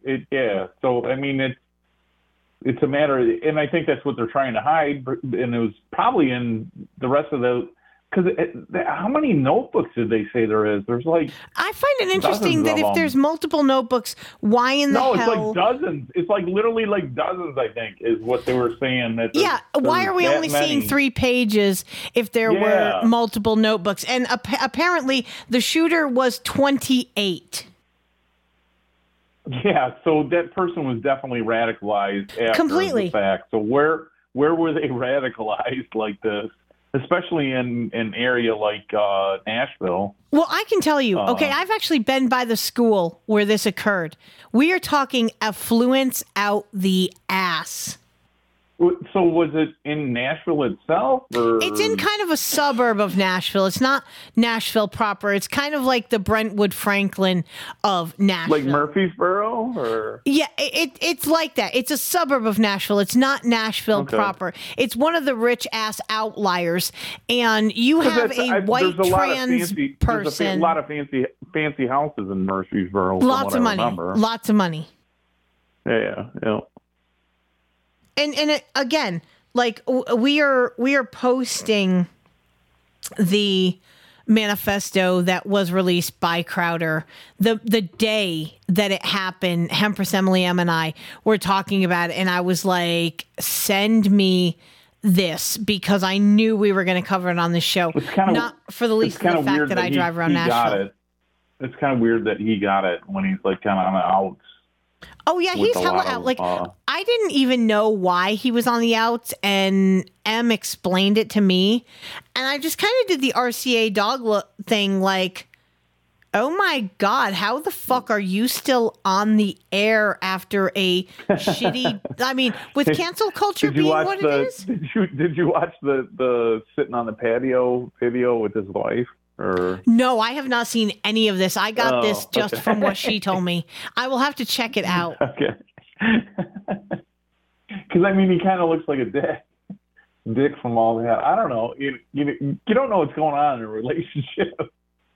No, and it's funny because whatever point that you're at, and of course, obviously, him being a big figure like he is, like they're gonna latch on to anything that they can get a hold of to make him look bad. Know it. But you never know. I mean, he's kind of a little bit of a douchebag on his own on a show. I know he's like walked down the stand-up comedy kind of role, right? And he's he's done this show for a long time now, and so you never know. I don't know. You hate to make judgments on anything. He did grow up in this area, which I think he grew up in Ann Arbor, which is. But from what? Okay, so the understanding that I have, douchebag central of the universe. Right. The understanding I have of what he liberalism, did. I don't know if you know that liberalism basically spawned out of Ann Arbor at the University of Michigan. Oh no, I wasn't aware of that. It doesn't surprise me, but I wasn't aware of it. It's like a hotbed for it. And it's funny because the state is not that way. It's like I think they've cheated at the elections in the state to turn it into a liberal bastion because they have too many. That's why you get like, oh my God, they plotted to kidnap Whitmer, and you find out like out of the 18 people involved, like 15 of them are FBI agents, So. What? Yeah, for serious. Actually, it's not a serious number, but I'm just exaggerating for effect. No, but I mean, like, just what I mean by, like, for serious is, like, it's just ridiculous. I mean, even more so, like, when Emily told me about why everybody was up in arms about what he did, I could totally understand that. Like, being a complete shitbag to your pregnant girlfriend, she's carrying your fucking child, and you can't even be bothered to be a human fucking being and take 30 minutes out of your day to go on a fucking walk with her to pick up the dog's shit. Like, what a fucking cock are you? Like, fuck Crowder. He's a total fucking cunt. Deplatform his ass. That's why I prefaces it the way that I did, because he definitely looks like an asshole. So it's kind of odd that these pages got leaked to him. So douchebag. He's a total douchebag. But I think, I think this is absolutely like a power move to try to keep himself in the game by being like, oh, look at us. We're the first ones that got a hold of this super secret double probation fucking manifesto from this fucking trans nut job in Nashville. I mean, it's ridiculous. People are still really fucking ass-sore over it. And the only reason I preface it that way, because he has done a lot to expose a lot of like election fraud, but he also comes off as an asshole, so it helps to discount all the information that he's come up with over the years. That's it. So they can just, people are not going to pay attention to you if you're a cunt. Because they can attach it to that, and then they're like, oh, look, he does this. So obviously everything that he did in his entire life is a lie. Yeah, and that's the thing. If you want to stay relevant, don't be a cunt. Yeah, I mean, to some degree you can, but not to that degree. I like that. That should be on a T-shirt. There you go. You heard it here. If you want to stay relevant, don't be a cunt. Well, I mean, it's words to live by. But on this manifesto thing, it's really interesting because the lies that were exposed by Nick Sorter on this whole situation, they're saying that, it was a total disregard for the families. They said in a court filing that, they could be released after the school year ended, which was in June of this year. They claimed they're not at liberty to release the journals under the court rule. That's not true. The counterparties said they're literally suing for it to be released. The PD is the only ones preventing the release, and it's the only thing being demanded by the plaintiffs is that they want it released. The family is not against it being released? No, they're suing to have it released. Oh. They literally would. They have said they would drop the suit if they released the documents. And they have the control of the journals. Okay, according to the story, they have control of journals. That's not true. Oh, but the cops are saying that it's evidence, so they can't release it. Right? Yeah. The Covenant families have control of the journals, is what they're reporting. That's false. The PD have seized at least 20 journals from this shooter, and yet we only get 3 fucking pages. Yeah. What the fuck? Yeah. That doesn't even make sense. No, the PD and the FBI have full authority over any of the writing statements and videos by this nut job. It's just more excuses to cover up the shit, because by releasing this, they saw this and went, fuck, this does not follow the narrative. We can't let this get out. So the fact that this leaked is delicious. I know there's something behind it. Yeah. I mean, I was talking to Phone Boy behind the mic, and I'm like, this is a fucking sounds like op Nashville all day. PD is woke. Nashville PD is way woke. Nashville PD is way woke. This is BOTG, bro. I can tell you, I've had plenty of experience with these fucking cock-biting clowns. They are as woke as any fucking... I mean, they're more woke than Bud and Disney put together. Nashville was never that way in the fucking 90s, I'll tell you that right now. Nashville has gone yuppie as fuck. All you have to do is look the fuck around at what it is, and you just go... Ugh. Same thing happened to Seattle, gross. by the way. It's horrible. Stay woke! I was in Nashville in 2021, I think. Are you coming to the Bitcoin thing next year? Yes, I am. Fucking yeah! So we'll get a chance to fucking share a pint, man. Yeah, that's going to be a gigantic no agenda meetup, I suspect. Oh, it totally fucking is. Yeah, oh yeah. So here's the thing, okay? The other thing is the families don't have control over the journals, okay? The story was immediately censored by Facebook, Reddit, YouTube, and other woke platforms. So, if you want to hear the manifesto, you can read it for yourself. We included it in the show notes. It's fucking ridiculous. The family members leaked it. Did they maybe have pictures of it at one point? Here's some of the shit that makes me laugh about the way this manifesto was written.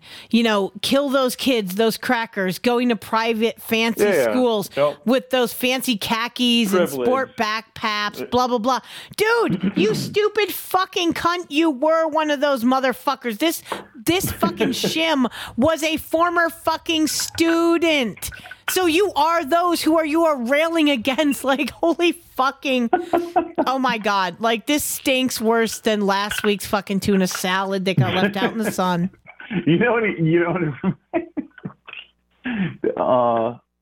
Goth kids, kids that were kind of goth.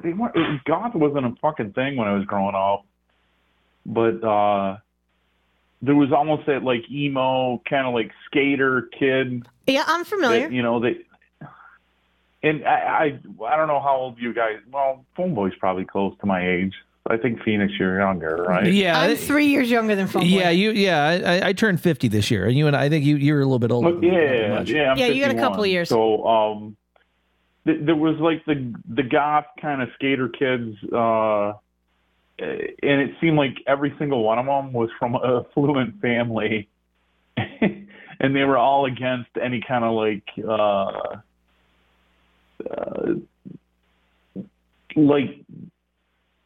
perceived notion of structure and and anything like that. And they were kind of like the ones that would have been the same. I don't want to say they would have been the same as the shooter, but they kind of had that same mentality that, like, hey, I afford everything that I have through my parents that are what I'm against, And it was like, oh, okay, well, why don't you disavow everything that your fucking parents are giving you while they're buying you expensive fucking skating shoes and skateboards and shit like that are, costing a lot of money. I'm against it. It's a fucking break. Yeah, well, it's exactly. Well, yes, it's all the people who are anti-Israel that are using Israeli tech all the time. Like, yes, okay, so like that cell phone that you used to complain about Israel. Yeah, a lot of tech went into that cell phone came from Israel. If you actually made a phone call on that phone, you realize you were using Israeli tech. So if you truly despise Israel, you should. And oh, by the way, if you're since you're transgender, you should probably realize that the drugs that you're likely using to convince to try and change what Mother Nature has given you, those are Israeli drugs too. You maybe so. I mean, where does it end, folks? It's like, these people do not have logical, consistent positions, right? That's the easiest way to describe it. The level of hypocrisy is above and beyond, I think, anything that we've seen in the past. It's the history is like day to day on anything that they remember as far as what has happened. Or just like 1984. And video evidence means nothing. Like when you see somebody do something in public, it still means nothing to them as far as crime, fraud, different, maybe climate change even, because there's those comparative photos of the shoreline on different areas, and they all claim that, oh, that's a lie. Okay, it's video fucking evidence. It's photograph that proves that you're full of shit, but yet you're calling it a lie. Well, another thing about this manifesto that drives me the most fucking crazy is the fact that, and not even the manifesto, just the whole fucking situation, is the timing in which this occurred was at the real beginning of the whole trans, my pronouns are fucking you will address me properly, you're misgendering me, blah, blah, bark, bark, woof, woof. Have you guys seen like there's a lot of like arrest videos where people are like,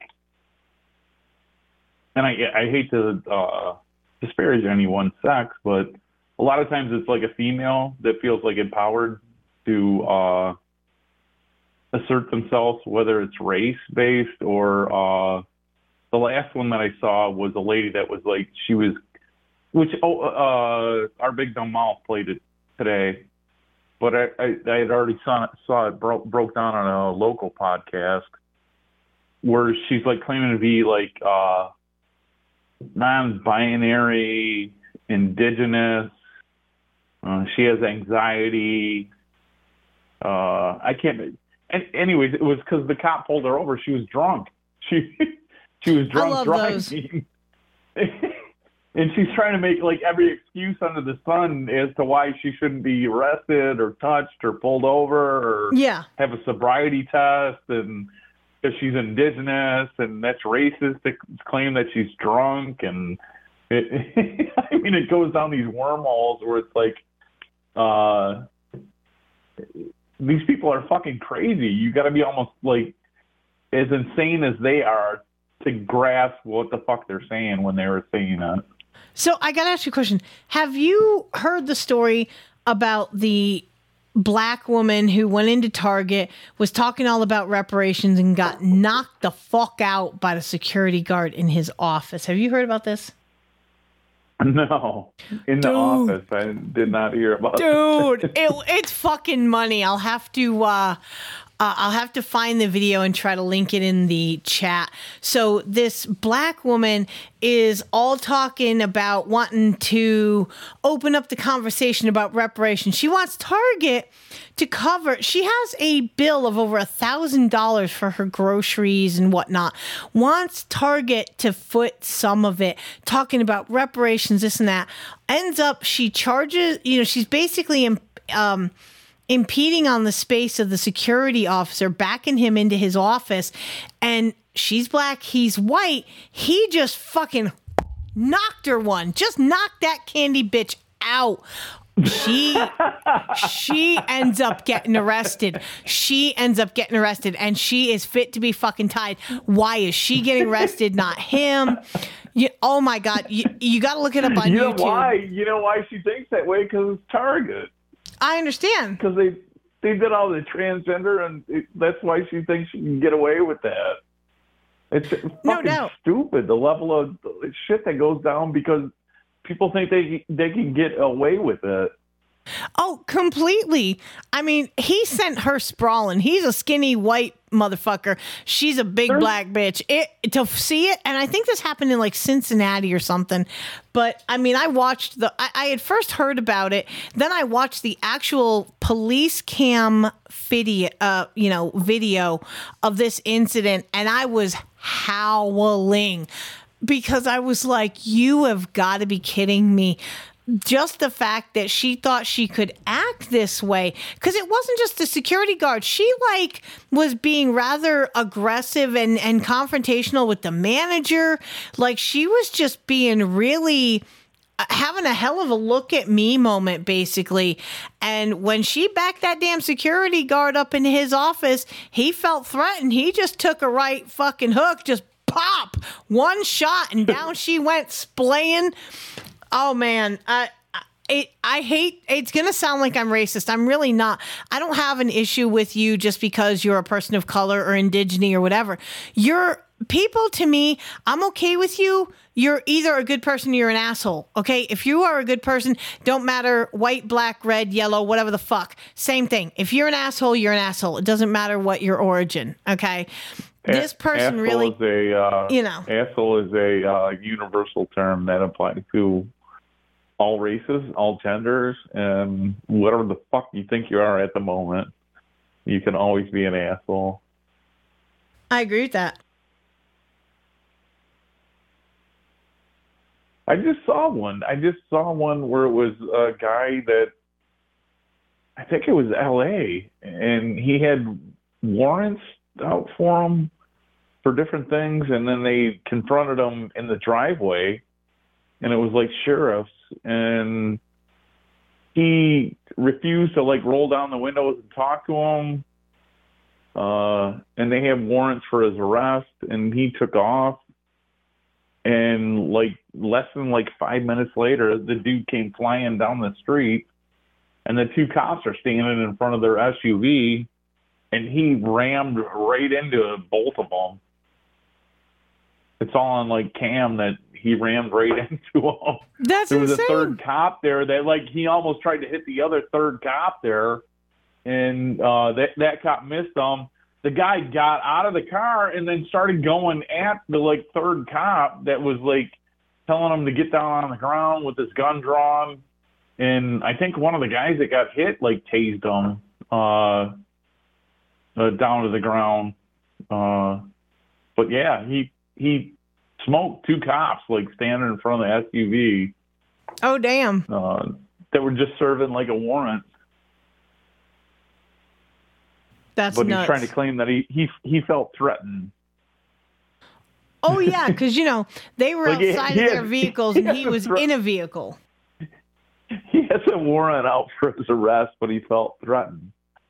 I'm telling you, some of these people, because sometimes when I'm stoned off my ever-loving ass, I will end up on YouTube watching these fucking Sov sit videos. And this shit, Damon will sit there and be like, baby, I don't understand. What is it you get out of watching the videos? I'm like, babe, these fucking people are so fucking stupid. Like, especially the drunk people. Like, you get these drunk fucks that literally the cop is just asking you, do you want to take this test? When it's a liberal. When it's a liberal that somehow thinks that they're going to get away with, like, playing the, oh, my God, cops abuse people. I actually saw a meme that has it's Arnold Schwarzenegger as Terminator, and it says something like your what the fuck is it? Your race card has been rejected or something. Please try another form of some. I would have to pull it up on my phone here, and of course, Phone Boy decided to pull a Bemrose and go make coffee. So he leaves me all by myself with my stream to try to make it, seem like everything is just normal over here. I swear to God. But yeah, that's literally what it has. I will tell you, the most likes I've ever received is off of this one meme that I posted. And it was, do you remember, we're going back a few weeks, where somebody wrote a letter in and Adam read it on air on No Agenda, because somebody was up in their ass about the way they were covering the Israel shit and, oh, you guys of this and that and the other thing, I'm done listening, blah, blah, blah. Like, just being a total fucking look at me, Karen, Kyle, whatever the fuck. You mean the same letter that they get every so many years? Yes, basically.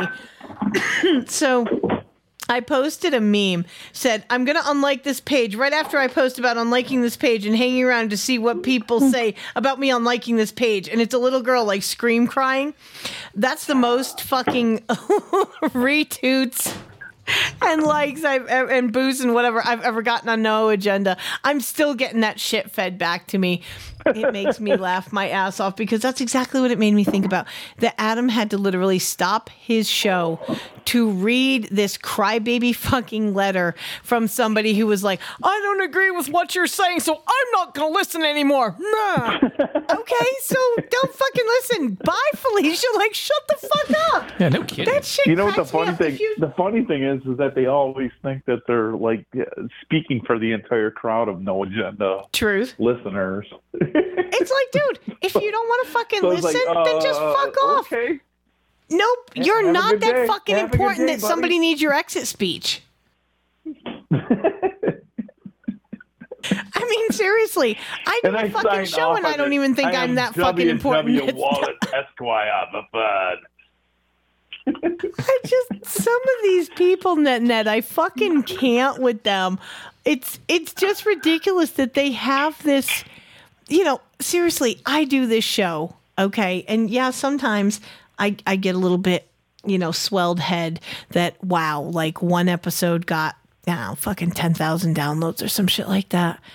I will get like a momentary starstruck that I'm actually somebody and that people actually give a fuck about who I am. But then I have that humbling moment where I think, bitch, you are the person who walked out of the bathroom with toilet paper stuck to her fucking shoe. You are the person who 3 times in the last week fucking choked on your own spit. Just means your shoe was wet and there was toilet paper on the floor. But what I'm saying is, it's a real humbling experience when you start thinking that you are the cat's ass.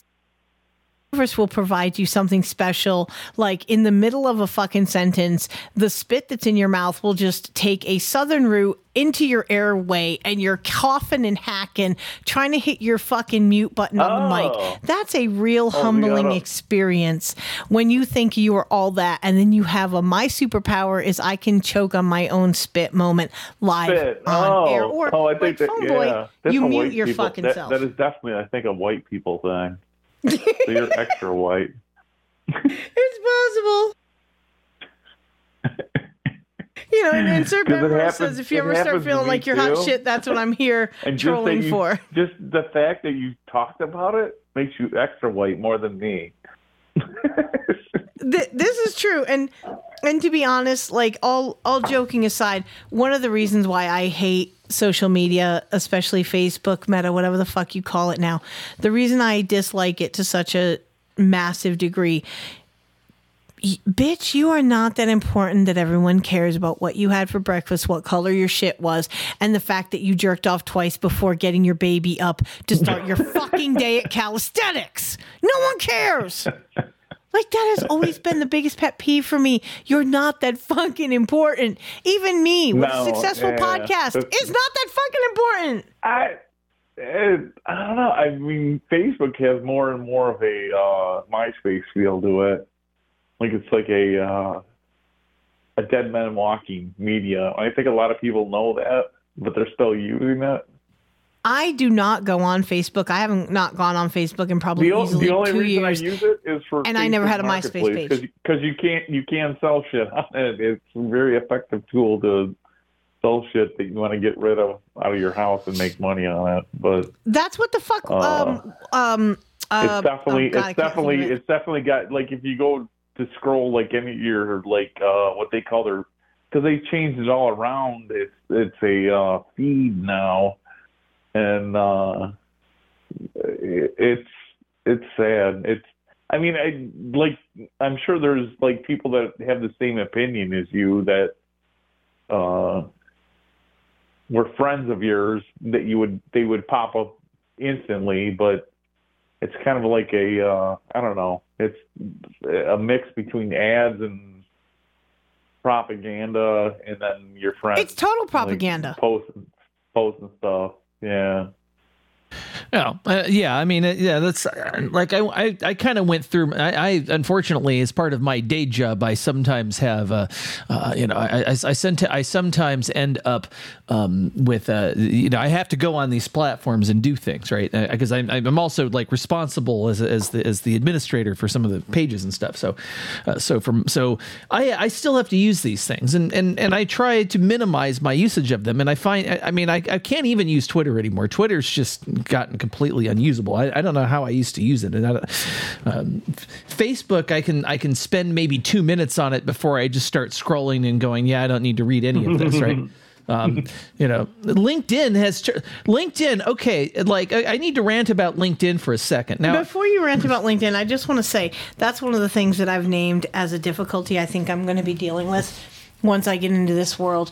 I don't want to have an online persona. I don't give a fuck, professional, personal, or otherwise.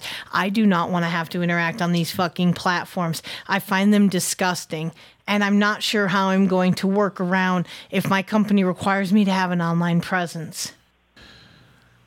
I don't think they're going to. Now, this is just part of what I do in my job, but that's because. But it could. It depends. I don't have any LinkedIn thing, and it's been brought up at my present employer.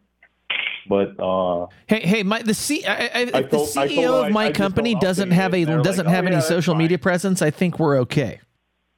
Well, okay. So think about the communications class that I had to take over the summer, and this woman wanted us to upload our videos, private or otherwise, to fucking YouTube. I find that absolutely atrocious. I refuse. But that's totally secure, right? Oh, completely, sure. I pushed back harder than a porn star on that, and I won the debate. That was the beauty, is I won my case that I was not going to put my shit on YouTube. Abso-fucking-lutely not. I will direct link you to my video. End of story. Thank God I'm dating a dude named Ben.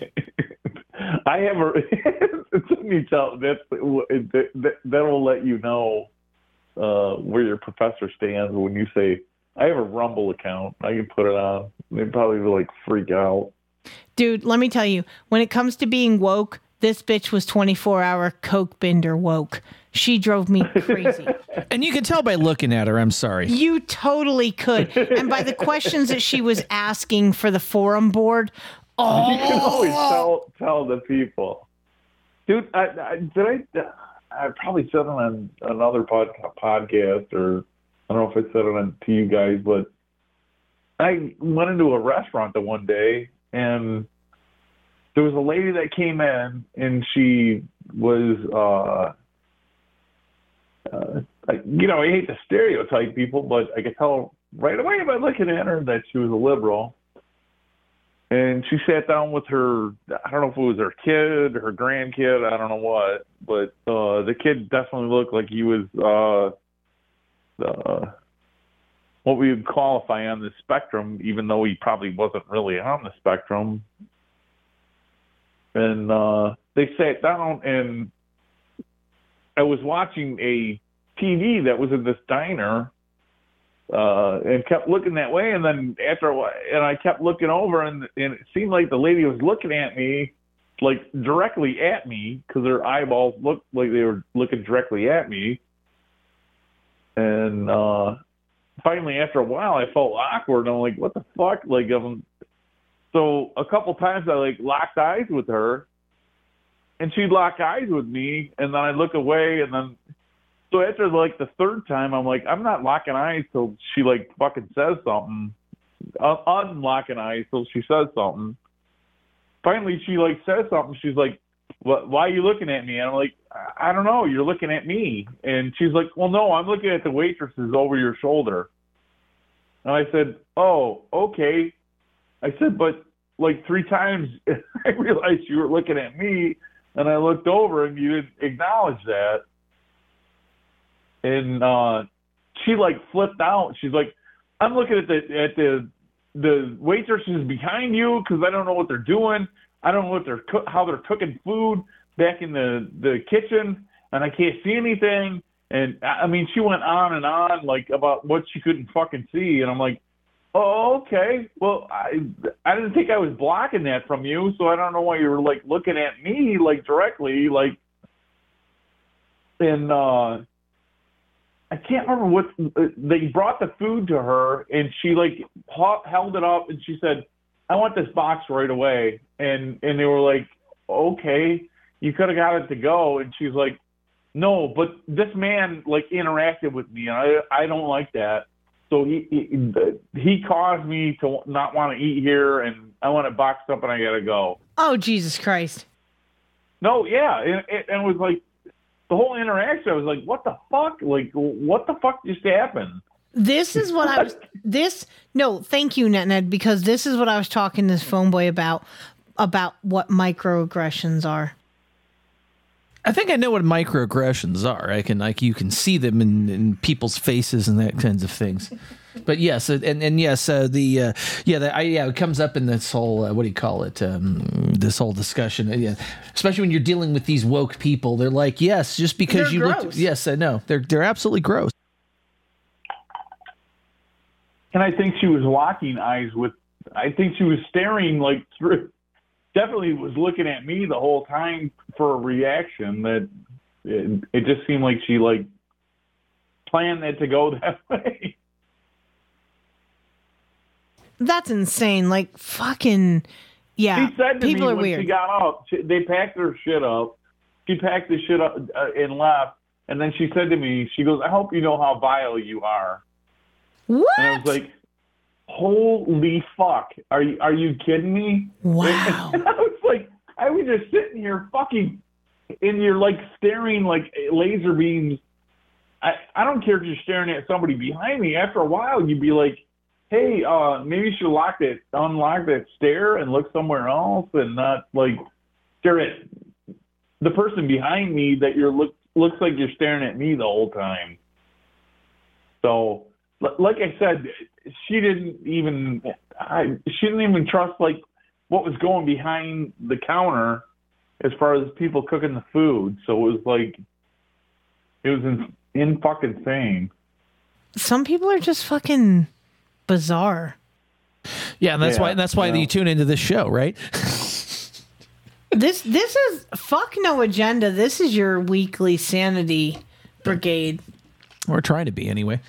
But the show is but I think this show has reached a slightly insane length. However, so I'm going to try to keep this under 4 hours, I guess, or at least under 3:33. We're getting close to that here. Hey, you know what? I don't think we've ever been this long. I know you've never been this long. Well, I'm long enough. That's all I need to know. Hey, no. Seriously, though, we love No Agenda. We, of course, absolutely. Like, I can tell you that the sanity that I get from listening on my way to work prepares me for dealing with the absolute woke bullshit that I have to deal with in Nashville. Absolutely. So, but anyway, I think we should probably end this, and I would finish our show here. And you know what? I love both of you guys. I'm going to get off before you end it. Oh, okay.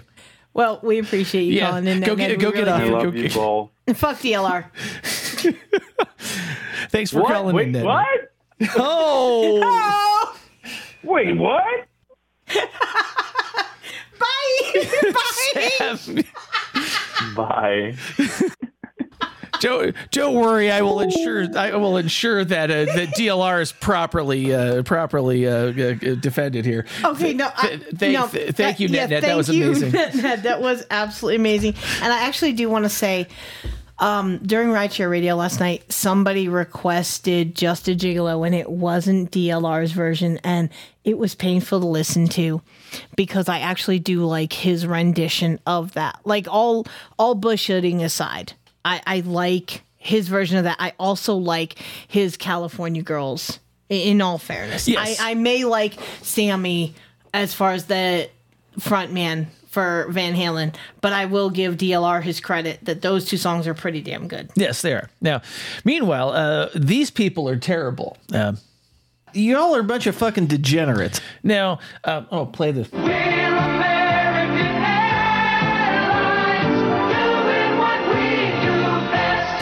I'm old enough to have remembered these commercials airing on television. Thank God. Okay. So meanwhile, a mother is suing American Airlines after her unaccompanied minor 12 and 10-year-old sons spent the night in a jail-like room after their connecting flight was canceled. The New York Post reports the mother's partner, who was due to meet the children in New York, received a call from American and was told the boys would be placed in a nice room for unaccompanied minors where they were beds and their own bathroom. Now, the child informed his mom that they had not had anything to eat or drink since the night before, not even a pretzel or snacks that are usually given out by the airline, according to the filing. Now, the room was freezing, and the children spent the night on a sofa with the lights on. Apparently, the children had been placed in a lost children's room, it continues. A woman who is not employed by American Airlines finally gave the children food and drinks before they boarded a flight to Syracuse, where they were picked up by the partner, according to the suit. Now, the mother claims the airline failed to provide the children with any blankets, pillows, or accommodations for an overnight stay, and to advise her that they would be confined to a room fully lit overnight without bed, food, or water. The room was described as akin to a jail cell. Now, but hey, American apologized and refunded the $150 unaccompanied minor fee. Yeah, because that makes all better the trauma they caused to those children. Yes. Now, meanwhile, I think I have this to say to YouTube. If you can... Fuck you! Fuck YouTube! Yeah, because YouTube is no longer just experimenting with ad-dodging viewers. The platform has gone all out in its fight against add-ons, extensions, and programs that prevent it from serving ads to viewers worldwide. Now, the use of ad blockers violates YouTube's terms of service, the spokesperson said. YouTube started cracking down on the use of ad blockers earlier this year. By June, it took a more aggressive approach and warned viewers that they wouldn't be able to play more than 3 videos unless they disabled their ad blockers. I actually ran into this. Now, most of my computers, I'm using Vivaldi, which has a built-in ad blocker. Now, on one of my Linux machines, I'm actually using uBlock Origin still for a variety of reasons, and it's a more aggressive ad blocker. And of course, Google is also doing shit to try and prevent apps from uBlock Origin from even existing. And there's been a lot of, they're trying, the company that serves you ads maybe shouldn't be developing your fucking browser. Just saying. You think? Yeah. So, and I actually ran into this, and so I'm like, okay, well, I guess I'm not clicking on that. So, I just was like, well, fuck YouTube. So, I mean, I saw this. So I saw this, and then I saw the story on it, and I was kind of like, well, no shit, Sherlock. So, yeah. So, and this is a real problem, guys. And we're always the product now. It doesn't seem like you have an option, even because hell, we were paying Google, what was it, $25 a month for YouTube? Yeah, Plus? like 25, 27, something like that. And because you switched over to Apple Music for Studio 33, I was like, okay, I like the no commercial thing, but at the same time, I wasn't using a lot of YouTube to feed my ear holes during my ride around Nashville. I started listening to actual relevant books like 1984 and Snow Crash and Brave New World. So I'm like, I already have this Audible subscription that I'm using for other things, and YouTube is no longer worth $25 a month. Exactly. But this is, and so, yeah, they're, you know, and even with it, so yeah, even with that subscription, we were still seeing ads every now and again, you know, in other places. Maybe they weren't interrupting the videos or the music. And it, you know, when I do have to play things off YouTube, because sometimes during Studio 33, yes, I've got to actually use I've got to use Apple Music to you know, something doesn't quite show up right on Apple Music. So I actually have to do a little bit of making sure that the ad that I've skipped the ad before, you know, so it doesn't like pop up when I play the link. So it takes a little bit of work to get that going in the background, but it works, and I'm able to play the requested track. So anyway, I think let's see. I think we're here. I think we're here, but I think it is really so fucking over this. Yeah, I'm to that point in the evening, and so we are. And then I think it ends the show something like this. Let's see if I can do it. Where is this? Jordan fades back, swoosh, and that's the game! Fuck you, fuck you, fuck you. You're cool. And fuck you, I'm out.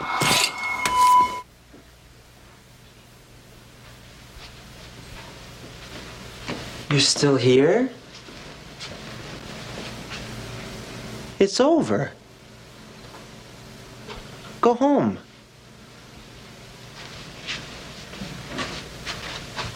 Go.